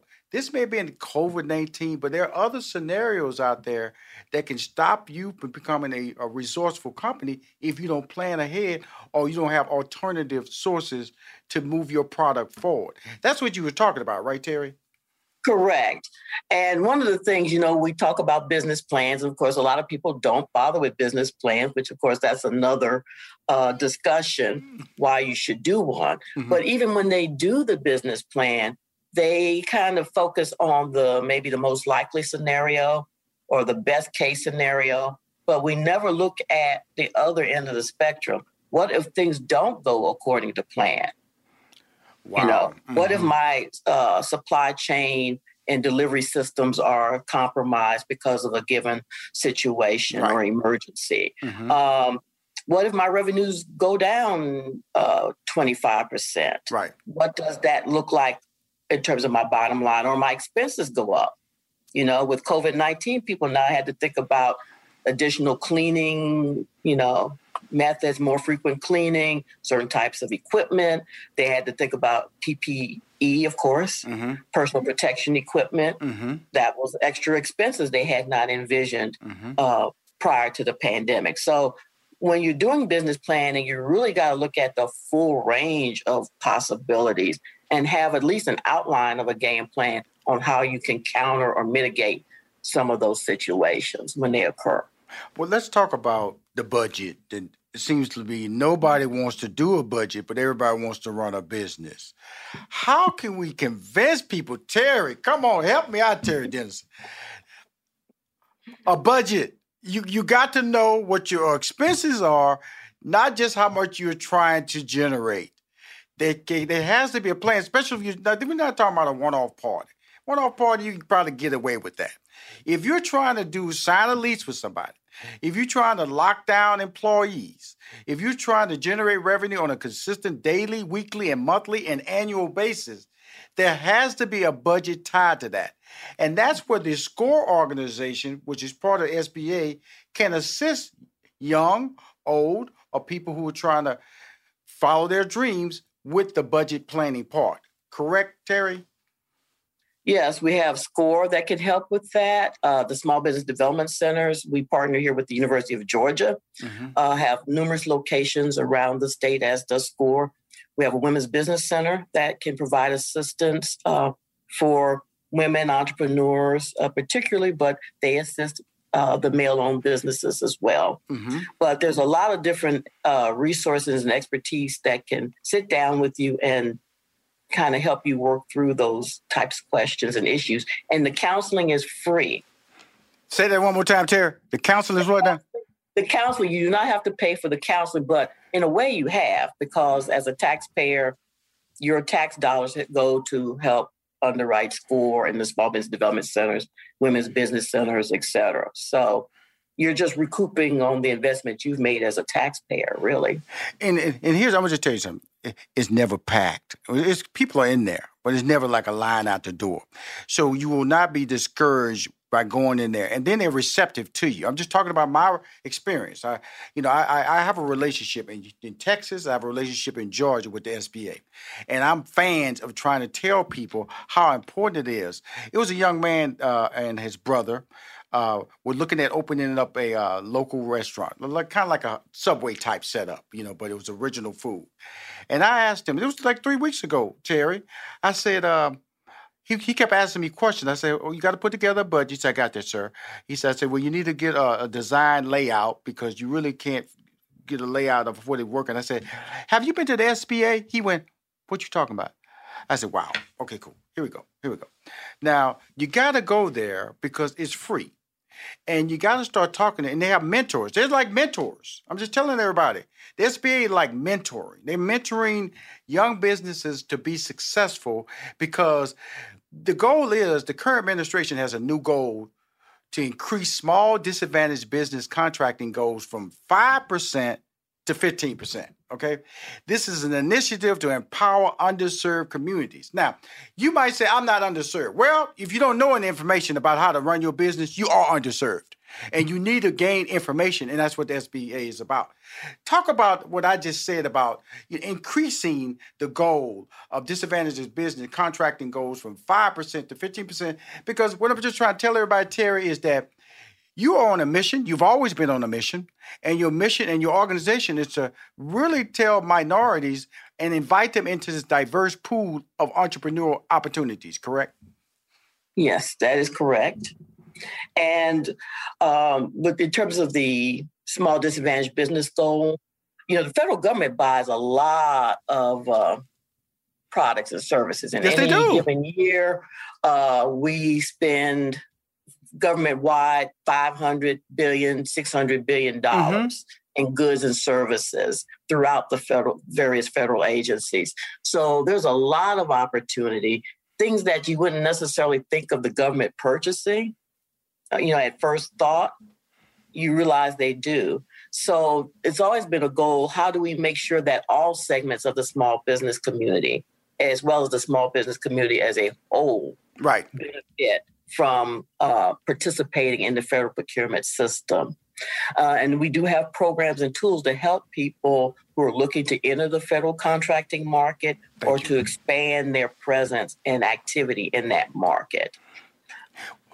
It's really amazing when I talk to you, Terri. Some ways you know me. I can get frustrated because I just want to give out information. I want people to win. And I'm talking to, if you don't know who I'm talking to, it's Terri Denison. She's the Georgia District Director of the U.S. Small Business Administration. You know it as the SBA. She's been in this role since May 2002. When I came in this market in 2018 with Money Making Conversation, she's one of the very first guests that I brought on the air.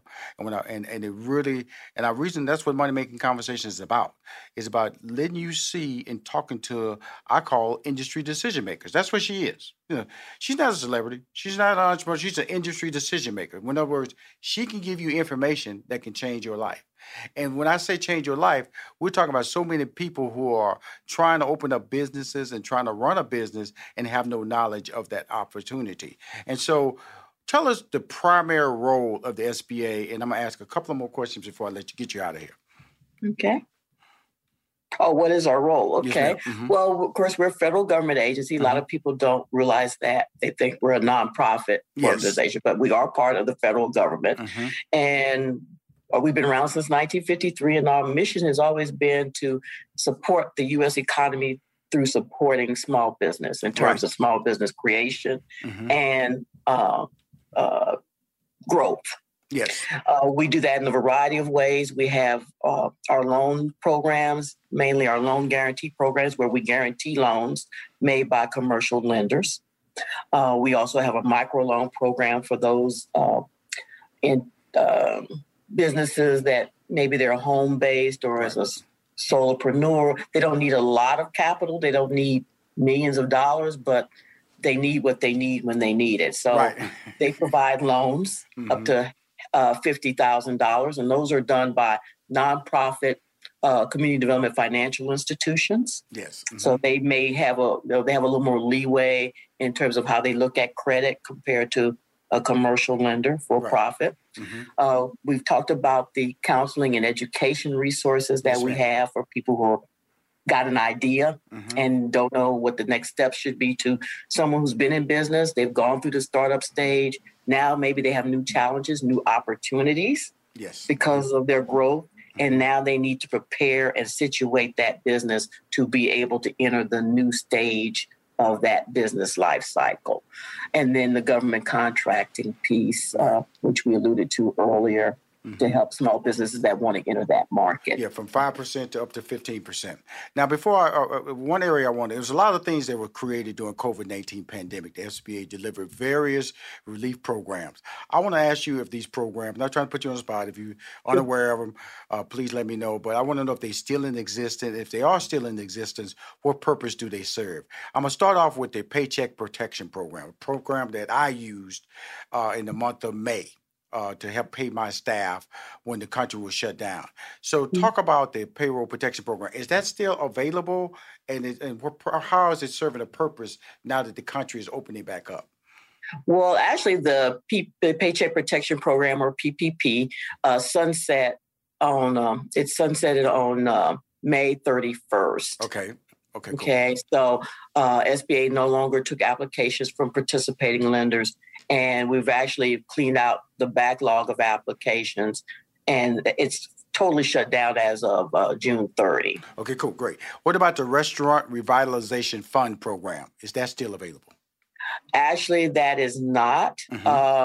It was a case of a lot of demand versus what was allocated for the program.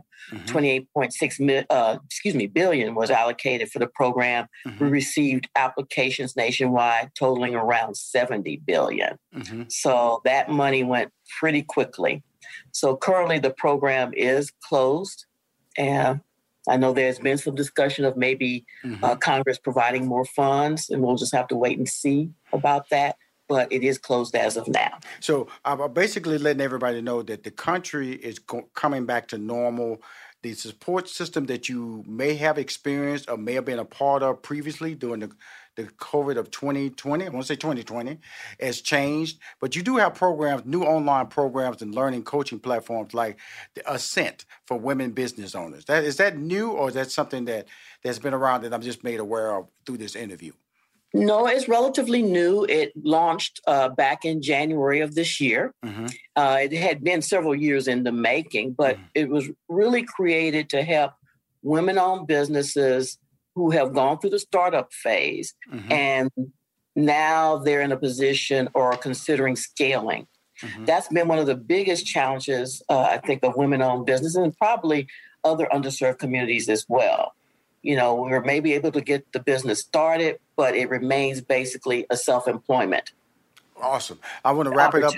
Cool. So this is about how you get to that next stage, right, especially if you have the market and the product or service that is scalable. Right. And I want to just close out by bringing up the Community Navigators program again, which I'm very excited about. You said just go to, if it's available on grants.gov, right? If you go there. That is correct. And this is an RFP type of response to this, if you want to be a part of being considered for this in the state of Georgia only, correct? Well, actually, it's nationwide. Okay, cool. It's nationwide, so they're looking to give awards out across the country. What I would say is, once again, it's for organizations, so nonprofit entities, government entities that provide technical assistance to small businesses. Right. So it's not to finance small businesses themselves. Okay, cool. And I want to clear, so the Community Navigator has to be a nonprofit? That is correct. Okay, cool. Great. Want to make sure that everybody understood that. Again, Terri Denison, thank you for coming on my show. You've been fantastic as usual. Like I said, when I go live on WCLK in the fall, I want to bring you back and we celebrate and take some phone calls that'll be properly screened, of course, to talk about how we can move forward and continue to grow entrepreneurs, especially in disadvantaged neighborhoods, especially in minority communities, because my goal, my passion is to let everybody know that SBA is there for you. As she clearly stated, it's your money. Your money is being spent. That's why SCORE is there. That's why all these organizations are there. So why not use resources that you've already paid for? Thank you again, Terri Denison, for coming on Money Making Conversations. It's been a pleasure. I look forward to seeing you again. Okay, thank you very much. We will be right back with more Money Making Conversations with your host, Rushion McDonald. Adoption of teens from foster care is a topic not enough people know about, and we're here to change that. I'm April Dinwiddie, host of the new podcast, Navigating Adoption, presented by Adopt US Kids. Each episode brings you compelling real-life adoption stories told by the families that live them with commentary from experts. Visit adoptuskids.org/podcast or subscribe to Navigating Adoption, presented by Adopt US Kids. Brought to you by the U.S. Department of Health and Human Services Administration for Children and Families and the Ad Council. If I could be you. And you could be me. For just 1 hour. If you could find a way. To get inside each other's mind. Walk a mile in my shoes. Walk a mile in my shoes. Walk a mile in my shoes. We've all felt left out. And for some, that feeling lasts more than a moment. We can change that. Learn how at belongingbeginswithus.org. Brought to you by the Ad Council. Walk a mile in my shoes. Look through your children's eyes to see the true magic of a forest. It's a storybook world for them. You look and see a tree. They see the wrinkled face of a wizard with arms outstretched to the sky. They see treasure in pebbles. They see a windy path that could lead to adventure. And they see you, their fearless guide through this fascinating world. Find a forest near you and start exploring at discovertheforest.org. Brought to you by the United States Forest Service and the Ad Council. You are now tuned into the Money Making Conversations, Minute of Inspiration with Rushion McDonald. Mychel Music is a Grammy Award-winning musician, songwriter, and producer. He is an artist first and foremost, but he will not be put in a box. He loves the freedom of creating amazing music, no matter whether it's gospel, R&B, hip-hop, or rock. You open up the doors to be heard out by a different race, and then it gets uncomfortable for me. just because you start bringing out different issues. I recently traveled to Nashville to do some songwriting with Chad, lead singer, Christian rock band, Unspoken. And it was a challenge for me, especially coming from soul background, gospel background. But I had to remember I have songs that have rock feels for it. So man, the spreading and the falling of the genres is definitely good. I've been watching it happen in hip hop and other genres for a long time, and I'm glad that it's finally made it to gospel. If you want to hear the full interview with Molly Music, it's available on moneymakingconversations.com. Welcome back to Money Making Conversations with your host, Rushion McDonald. My next guest is Phillip Ashley Rex. Phillip Ashley Chocolates is one of the world's preeminent, see, they put that word right there, preeminent chefs and designers of luxury chocolate. He is an award-winning chocolatier. Is that correct, Phillip? Chocolatier? Okay. Yeah, you there we got go. Founded in Memphis, Tennessee. That's right up, Atlanta, so that's just a little bit up north. You know, we all know about the barbecue. We know about that hot chicken in Memphis. Now you're about to find out about Phillip Ashley Chocolates. In 2012, that's when it all started. The brand has an international following and is retained by high-profile clients, top corporations, and major events to offer premium gifts. And we all know about the COVID-19 pandemic, how it shut down this country. Well, in February 2020, prior to the COVID shutting down the company, he had a lot of major events on it. He was on the Food Network's Chop Suites. He was a finalist. And then in November of that same year, Oprah's favorite things list to buy, to put in your gifts for Christmas, for whatever you wanted to do. Phillip is also known for his branding and marketing expertise. Now check this out. In 2021, he founded Uncommon Hospitality Group, a real estate development company focused on driving imagination, innovation, and impact in the mixed-use commercial real estate space. Please welcome to the show an innovator. I won't call him an instigator because he got chocolate, but he looks like my little twin brother. But please welcome to the show, Phillip Ashley Rex. How you doing, Phillip? How you doing? Thanks for having me. Yeah, like a good-looking guy, so I got to throw that out right now. Got the beard, got the glasses. You're shining. But gotta keep it clean every week. Every week. I'm telling you something, Phil. And people don't understand. Women always say, like, it's hard looking like us. It's hard to keep this up, right? You gotta maintain this. This is a weekly process. I go to the barber and get a straight razor every Saturday morning. So that's why I just want to let everybody know. Because I got an identical looking guy on the phone, on video, on my talk show today that looks like me. I put in the work every day to just get up. I wish I could just walk out of that door, Phillip. But people going to act like I'm broke. They're going to look like I'm sick. They're going to ask me what's wrong. All those things. So you are a brand, correct, Phillip? Yes, sir. Yes, sir. And like you said, they think that, everything takes, curation, management, so like I said, I don't have hair, you don't have, but there's a process to this. So it's not easy. No, because you come out there with a little scattered hair. People act like you, what's wrong, man? What, you have time? You have time? So because we just started out like that, talking about image, talking about brands, talking about, because that's part of what you are pursued about, marketing and branding. And a lot of people throw those words out because you hear because you hear branding a lot, and some people just saying it don't even know what that means. And then because sometimes they put the word branding and marketing together, thinking it's all one word, and that's not true. Brand you develop, market is what you do to get the word out about your brand. So talking about being one of the most sought off people in that area, and how did that really start launching your own brand? How did that manifest itself into your brand, Phillip? Yeah, so really it started, Rushion, in 2007. I was living in Baltimore at the time, living in Baltimore, working in corporate America. 3:00 in the morning, woke up from the dream and was like, okay, I'm going to be a chocolatier for the rest of my life and make chocolate for a living. And that's literally how it happened. And from there, it just became an obsession. I was already in the consumer packaged goods industry, moving product, working with companies and individuals. And I'd been cooking for a long time. I started learning how to cook from my grandmother at 5. And so I was always a really good cook. But, so a lot of things kind of fell into place, ended up, pursuing chocolate. And so I spent the better part of 5 years, the first 3 in particular, teaching myself about chocolate, learning everything about food.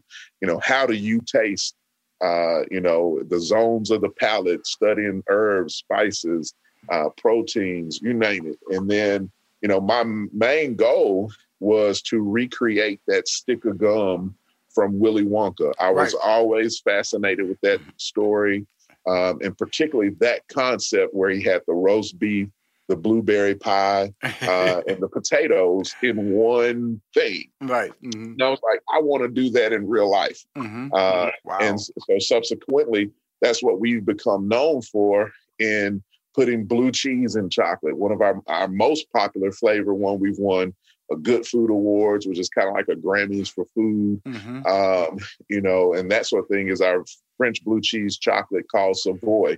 And we've won awards for a number of chocolates, barbecue chocolates, sweet potato chocolates, chocolates that really tell stories. And so, what does your show taste like? And so we create something that has your personality, your DNA, your favorite foods, your favorite colors, and we kind of create and craft and extract the flavor and turn it into a bonbon. Well, we always, sweets grabs anybody's attention, their palate, as they say. And chocolate is also, that version. My wife loves chocolate. But there's a different chocolate. You have to, and because you're gonna educate me here a little bit, Phillip, okay? Because you have your premium chocolate. Like my favorite premium chocolate candy is Turtles. Okay, I love those. Now, by the way, I went to your website now, and you're out of Turtles. So I was mad at you, Phillip, because we just turned it back on today. So you're a little while ago. So you're back on. Because what I try to do, Phillip, when I interview somebody like you have food, I always like to test your product and test the whole system. How does it work? So I go online and order, and I say, okay, it came. I got notifications, and because that lets me know where they stand as far as trying to get the product to the customer. Because we coming on my show, Money Making Conversation, I get a sense of who you are. And so I went on there, and I said, so Turtles, oh man, out of Turtles, because that's my favorite, man. So. When you have some on the way. Okay, actually, cool. So we will be I will be very happy, and I'll be posting it on my social media too. Me eating your Phillip Ashley chocolate Turtles, because tell us what is the difference between me just grabbing some off the shelf, and I'm just not just being derogatory, like a Snickers bar has chocolate around it or anything like that, versus your premium chocolates that you serve. Yeah, that's a great question.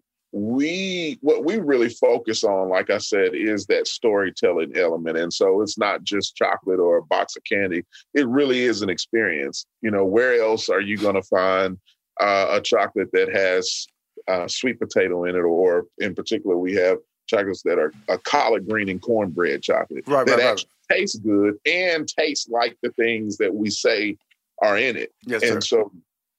So, truly handcrafted. Like we are in here in Memphis. I'm in my chocolate factory, the 2.0 version of it.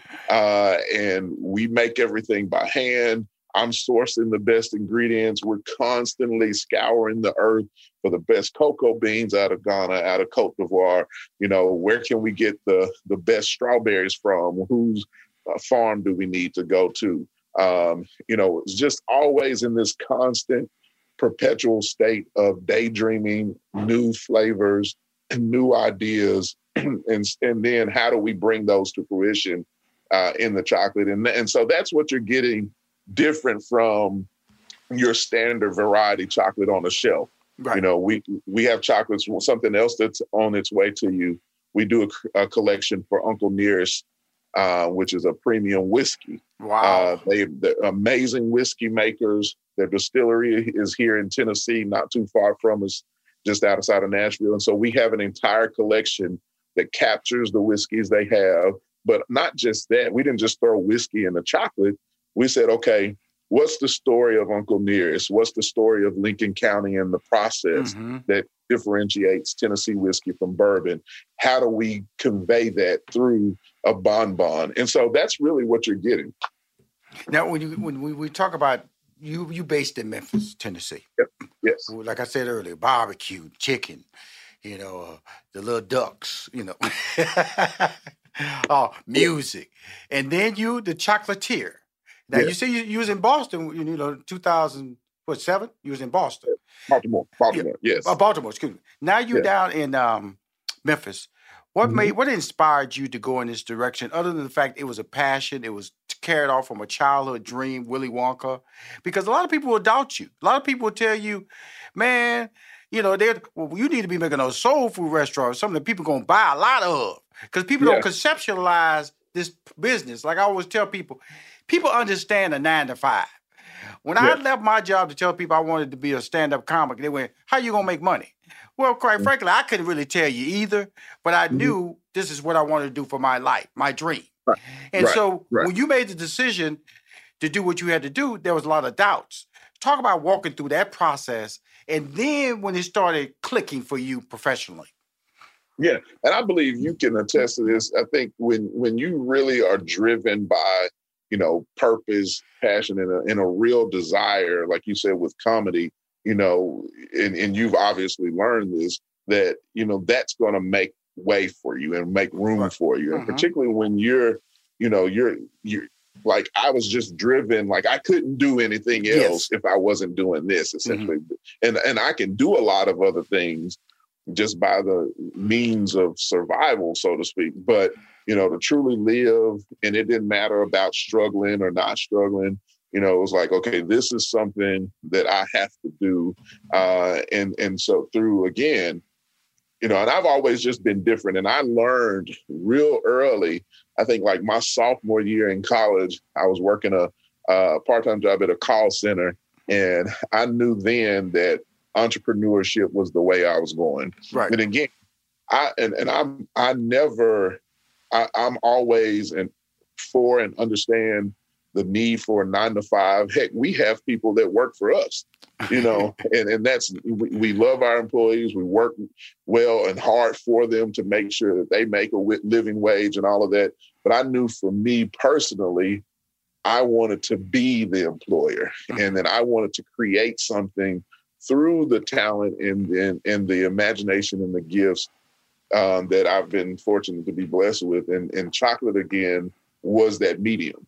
Right. And like I said, there are writers, there are directors, there's actors, there's all sorts of storytellers. And I've always been fascinated by the storytelling world, playwrights, et cetera, et cetera. Just growing up, I've written plays in school and all kinds of stuff. And I was like, but I wanted to marry 3 things, my passion for storytelling, my love of food, and my deep interest in the consumer packaged goods industry. And I understood very early on that creating a product and being able to move product across a supply chain and then creating a sustainable one is where it's at. And so I wanted to bring those 3 things together. Now, in bringing those things together, 2 things that happened to you in 2020. And I'm just going to break it apart. One was the appearance on Food Network, the competition, and then Oprah's favorite things list. Now, me, if I was your manager, sir, and I go, okay, you have a popular brand out there, why would you go on a competition show where if you don't win, you considered a loser? Okay, so you made the finalists. Food Network. Hey, I watch the Food Network all the time. I know who you are. Okay, because I saw you on Food Network. Okay, and Chop Suey's one of my favorite shows. So when you start, that's the part of the brand we were talking about. You have marketing, you have branding. Okay, so when you made that decision, what was the idea and the concept of it? Because it wasn't about money. So what was it about? Well, just a general spirit of competition. I wanted to go on what I feel like is a big stage for food and for chefs and compete. I played sports, and it's rare nowadays that we actually have a chance to, at least for me, to compete against others in a true arena, so to speak. And so I thought that was fun. Then, of course, it's Food Network. I mean, love Food Network, grew up watching it. Yes, always been around it, particularly at its height. And so Chopped has definitely been a favorite of mine. And so when they came out with the sweet version, I was like, yeah, of course I want to do it. Right. I do the regular one, so the original. So that was really the thought process behind that. Losing or not finishing was never entered my mind. And I even think, and my friend Amber Kroon, who I know. I know Amber. Show. Yeah. She did a fantastic job. Of course, the competition or the competitor in me is like, yeah, I should have won. Yes, but sir. At the same time, she did a great job as well. So, Absolutely. Yeah, she's very talented, Amber. I know her very well. Okay. And so that. But what did it do as far as your popularity? Did it bring visual recognition? Did it bring sales to your brand? News articles, of course, especially in the market of Memphis. Talk about that part of the blessing. Yeah, it was definitely one of those things. Continuing to seek national acclaim, visibility, which leads to growth. And that was the real motivation behind it. This is a large stage where I get to showcase not only my talent, but talk about my brand, my business, and my product in a media or on a medium that put us in front of tens of thousands, hundreds of thousands, millions of people, viewers around the country and even the world. And so, we ship internationally. And so, I've always been thinking beyond the four walls of Memphis, and that's really the main thing. And like I said, my goal was to, win, of course, but if not win, have a good showing. And I felt like that would, people would know who we were and what we do here. Absolutely. And you've accomplished that, because you came on my radar. You came on my radar. And so now we're talking to Phillip. He's the founder and CEO of Phillip Ashley Chocolates. Now, let's fast forward to November now. Yeah. Oprah's favorite things. That's a different conversation now. The beauty of life, man, Oprah, there's two black people in America that you always won't be associated with. Tyler Perry, if Tyler Perry call you, that means you got an acting job. If Oprah call you, that means she likes something you're doing, okay? Right. In this case, Oprah people call you, contact you, say, hey, man, your chocolates. What was your reaction to that, man? And what did you do to capitalize on that opportunity she gave you to be on that list? Yeah, well, first of all, I was just grateful. And I'm all about, setting goals, creating a vision, working to manifest it. And, and a lot of it is, timing, opportunity, favor, luck, whatever you want to call it. And so, I said 8 years ago when I founded the company, man, we should be one of Oprah's favorite things. Clearly, we weren't ready then. Even when we got the call, which would have been this time last year when we got the original call saying, hey, we're looking at you. And then months later, when we got the final, hey, you're one of them and we want the perfect turtle to be that product. And we make a really good turtle. I think you'll enjoy it. And so it was a huge thing. Of course, it's Oprah, the amount of attention. Of course, we had to also contend with the pandemic. So in a year where one of the biggest things that could happen to us, the world is essentially on hold. Right. And, all the challenges that came with that, I'll tell you was, but ultimately it was a great opportunity, huge momentum generated behind that, which put us again on an even bigger, more national and international stage than Food Network did. And then that led to other opportunities and other visibility. And we also, I'll tell you, we had some mighty challenges navigating that world because, as you know, growing really, really quickly is difficult. Yes, it is.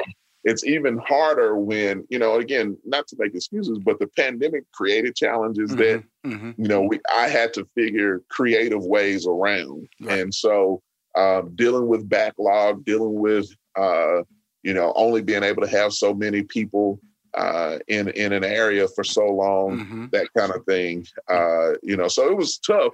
But I'll tell you what, it definitely taught me a lot, not only about myself, but how I see the business, how I operate, And we've been making some incredible enhancements to our operation to increase production, to communicate with our customers more efficiently and effectively, and really, again, just make the experience from start to finish that much more favorable and more enjoyable. So ultimately, I'm super grateful that she found us, even with the challenges that came our way and the things that we had to navigate.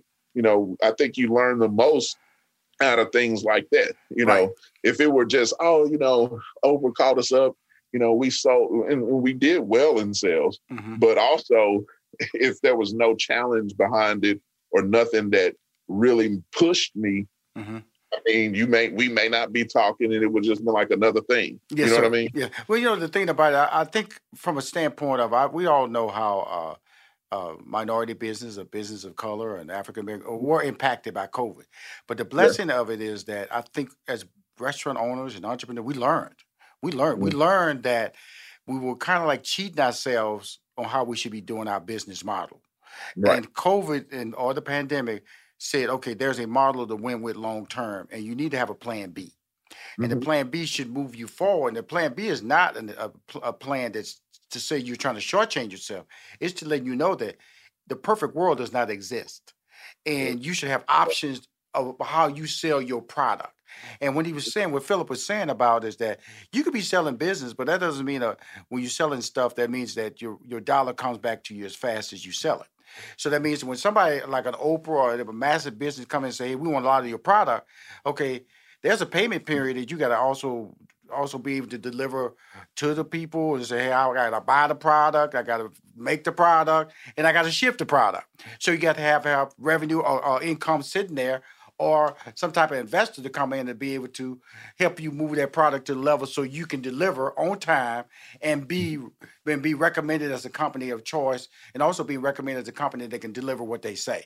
That's what people have to understand when they're talking about these products. And that's one of the great skills that you develop and that you talk about, and people come to you, right, Phillip, in regards to these levels of conversation. Talk about that. Yeah, just talked to Shelby County government. Mayor Lee Harris had me talk to his folks about that very thing, and really, focusing, and that's what we've had to do, focus. And me personally, as the business owner, there's so many things, and, people are always kind of coming at you with this or that, really focusing on ensuring the long-term success of the business. And part of that is really being agile, and how to pivot, and create opportunities out of even, duress, in a sense. Well, what are the difficult things that have come via this opportunity? What mistakes did we make? And how can we improve on them, enhance, and then prevent those same things from occurring the next time? And so that's, again, just understanding how to develop the business to scale it, because, I'm trying to 5X, 10X this thing and beyond. And so how do we improve our standard operating procedures? How do we bring in employees, train them more effectively? How do we refine our product? How do we communicate and market, and even be on stages such as this and on your show, then let people know that, hey, we are a small business that's growing. We are a Black-owned business, but, we do an amazing job at what we do. Yes, sir. So, let's talk about it, because you kind of walked about, which I want to lean into my next question, is about putting young Black men and women in the craft trade environment. Talk about that, and then I want to close with you talking about your Uncommon Hospitality Group. Yeah, so it's real important, and I mentioned, earlier about just securing a sustainable supply chain, and for me, that's both in sourcing raw materials, so from our cocoa beans and things of involvement in Africa and beyond, but also with our employees, with the labor, and particularly being in Memphis, like a lot of other cities. We're 70% African American, 70% of Memphis is Black. And so with that, my focus from an employment standpoint has really turned the focus on young men and women, African American and of color, between the ages of 18 and 21 specifically, because these are folks that, if they're not going to college, and these, I just hired another young man yesterday. He started today, 18, just graduated, wasn't going to college, but of course, high schools aren't really focusing on trades anymore either. So bringing them in, showing them a craft trade, and then saying, look, we're going to pay you $15 an hour for the first year. But by the end of the first year, you will be upwards to $20 an hour. Wow. So at 19, barely 20, you're going to be making $40,000+ in a city where the median income or the property line is like 35. Right. So we got you above that at a young age, but I'm also working with folks like my friend up in Pittsburgh, Maya Eric, that'll help with financial planning and doing all those kind of things that will work with these young folks to not only make money, but when they're 25, 35, and 45, they understand the value of the dollar that they've earned, and they can go off and do investing and do other things. And so that's the bigger picture, not to just employ them today and pay them $15 or $20, but really set them on a course of success. And honestly, looking at some of the things that I had to navigate between 18 and 42. And if I can knock out a few of those roadblocks, then, hopefully it's a good thing. And the Uncommon Hospitality Group. Yes, Uncommon Hospitality Group is something that, is really a part of me in my next kind of phase of bringing a real chocolate factory to life. But again, I'm all about the experience. So I curate things like a grand masquerade ball in November. We do all these really cool tastings, virtual tastings, live tastings. So, again, the chocolate is a big experiential element. And so taking that feel and that brand to commercial real estate where mixed use, so then bringing in Black-owned businesses, wine companies, restaurants, commercial businesses, and even residential. And so that's what it's all about. Starting here in the heart of Memphis, working to source several properties to put together just a really cool experience for people to come, not only experience Phillip Ashley chocolates, but that's the anchor or core, but then just kind of see a community that is business oriented, and focused on consumer goods and focused on consumer experience, and living in a downtown community, and just kind of showing people that there are other folks that can develop, really cool things in a city as well. I tell you, it's beautiful. He's based in Memphis. You can buy his products online, international, domestic. But more importantly, when you go to Memphis nowadays, you go up there for the blues, you go up there for the hot chicken, go up there for the barbecue. Now you go up there for the turtles, the perfect turtles down there, the Phillip Ashley chocolates. Hey, Phillip, man, thank you for coming on my show, man. Money Making Conversation. Thank you so much for having me. This has been a pleasure. So and it's always nice looking at my twin brother too. yes, sir. I love you, man. Was running around. I love it. I love it, brother. Well, I'm gonna get up to Memphis, man. And you said in the fall you do some things. I want to come up there and be a part of it. Just hang out with you. We'll send you the calendar. We'd love to have you out. And also, when you do a next virtual testing, send it to me so I can post it on my social media and put in my newsletter, okay? Sir, will do. Thank you, my brother. Thank you, Phillip, for coming on Money Making Conversation. If you want to hear or see any of my interviews, please go to moneymakingconversation.com. I'm Rushion McDonald. I am your host. You are now tuned into the Money Making Conversations, Minute of Inspiration with Rushion McDonald. I sat down with the legendary actor Bill Duke. He is the founder of Duke Media Foundation and Unite Network. He was on the show to discuss his starring role in Steven Soderbergh's new crime drama, No Sudden Moves, available on HBO Max. If you were Black, you had to be able to play chess in the chess game. So if they had negotiators with them, you have to negotiate. If the negotiations didn't go well and they had guns, you had to have guns. Yes. So, you could not negotiate with someone who felt you were weak and unprepared. The only way you could negotiate with them is to look them in the eye, and they understood the consequences of disrespecting. So I play the head of the Black gang, and we negotiate over some issues. If you want to hear the full interview with Bill Duke, it's available on moneymakingconversations.com. In this season of giving, Kohl's has gifts for all your loved ones. For those who like to keep it cozy, find fleeces, sweaters, loungewear, blankets, and throws. Or support minority-owned or founded brands by giving gifts from Human Nation and Shea Moisture. And in the spirit of giving, Kohl's Cares is donating $8 million to local nonprofits nationwide. Give with all your heart this season with great gifts from Kohl's or Kohls.com. Hi, I'm Flo from Progressive. Being a baseball fanatic like me can be stressful. It's not all sports points and touchdowns. So Progressive is going to help you take your mind off your team for a moment. Instead of thinking about how they missed that goal point score, think about the Name Your Price tool from Progressive, letting you choose coverage options based on your budget, unlike your team that missed the end zone net area. Well, anyway, hope this distraction about Progressive's Name Your Price tool was helpful. It sure kept me from thinking about all those penalty balls. Yay, sports! Progressive Casualty Insurance Company and Affiliates. Price and coverage match limited by state law. Mama, what does the chicken say? Dog.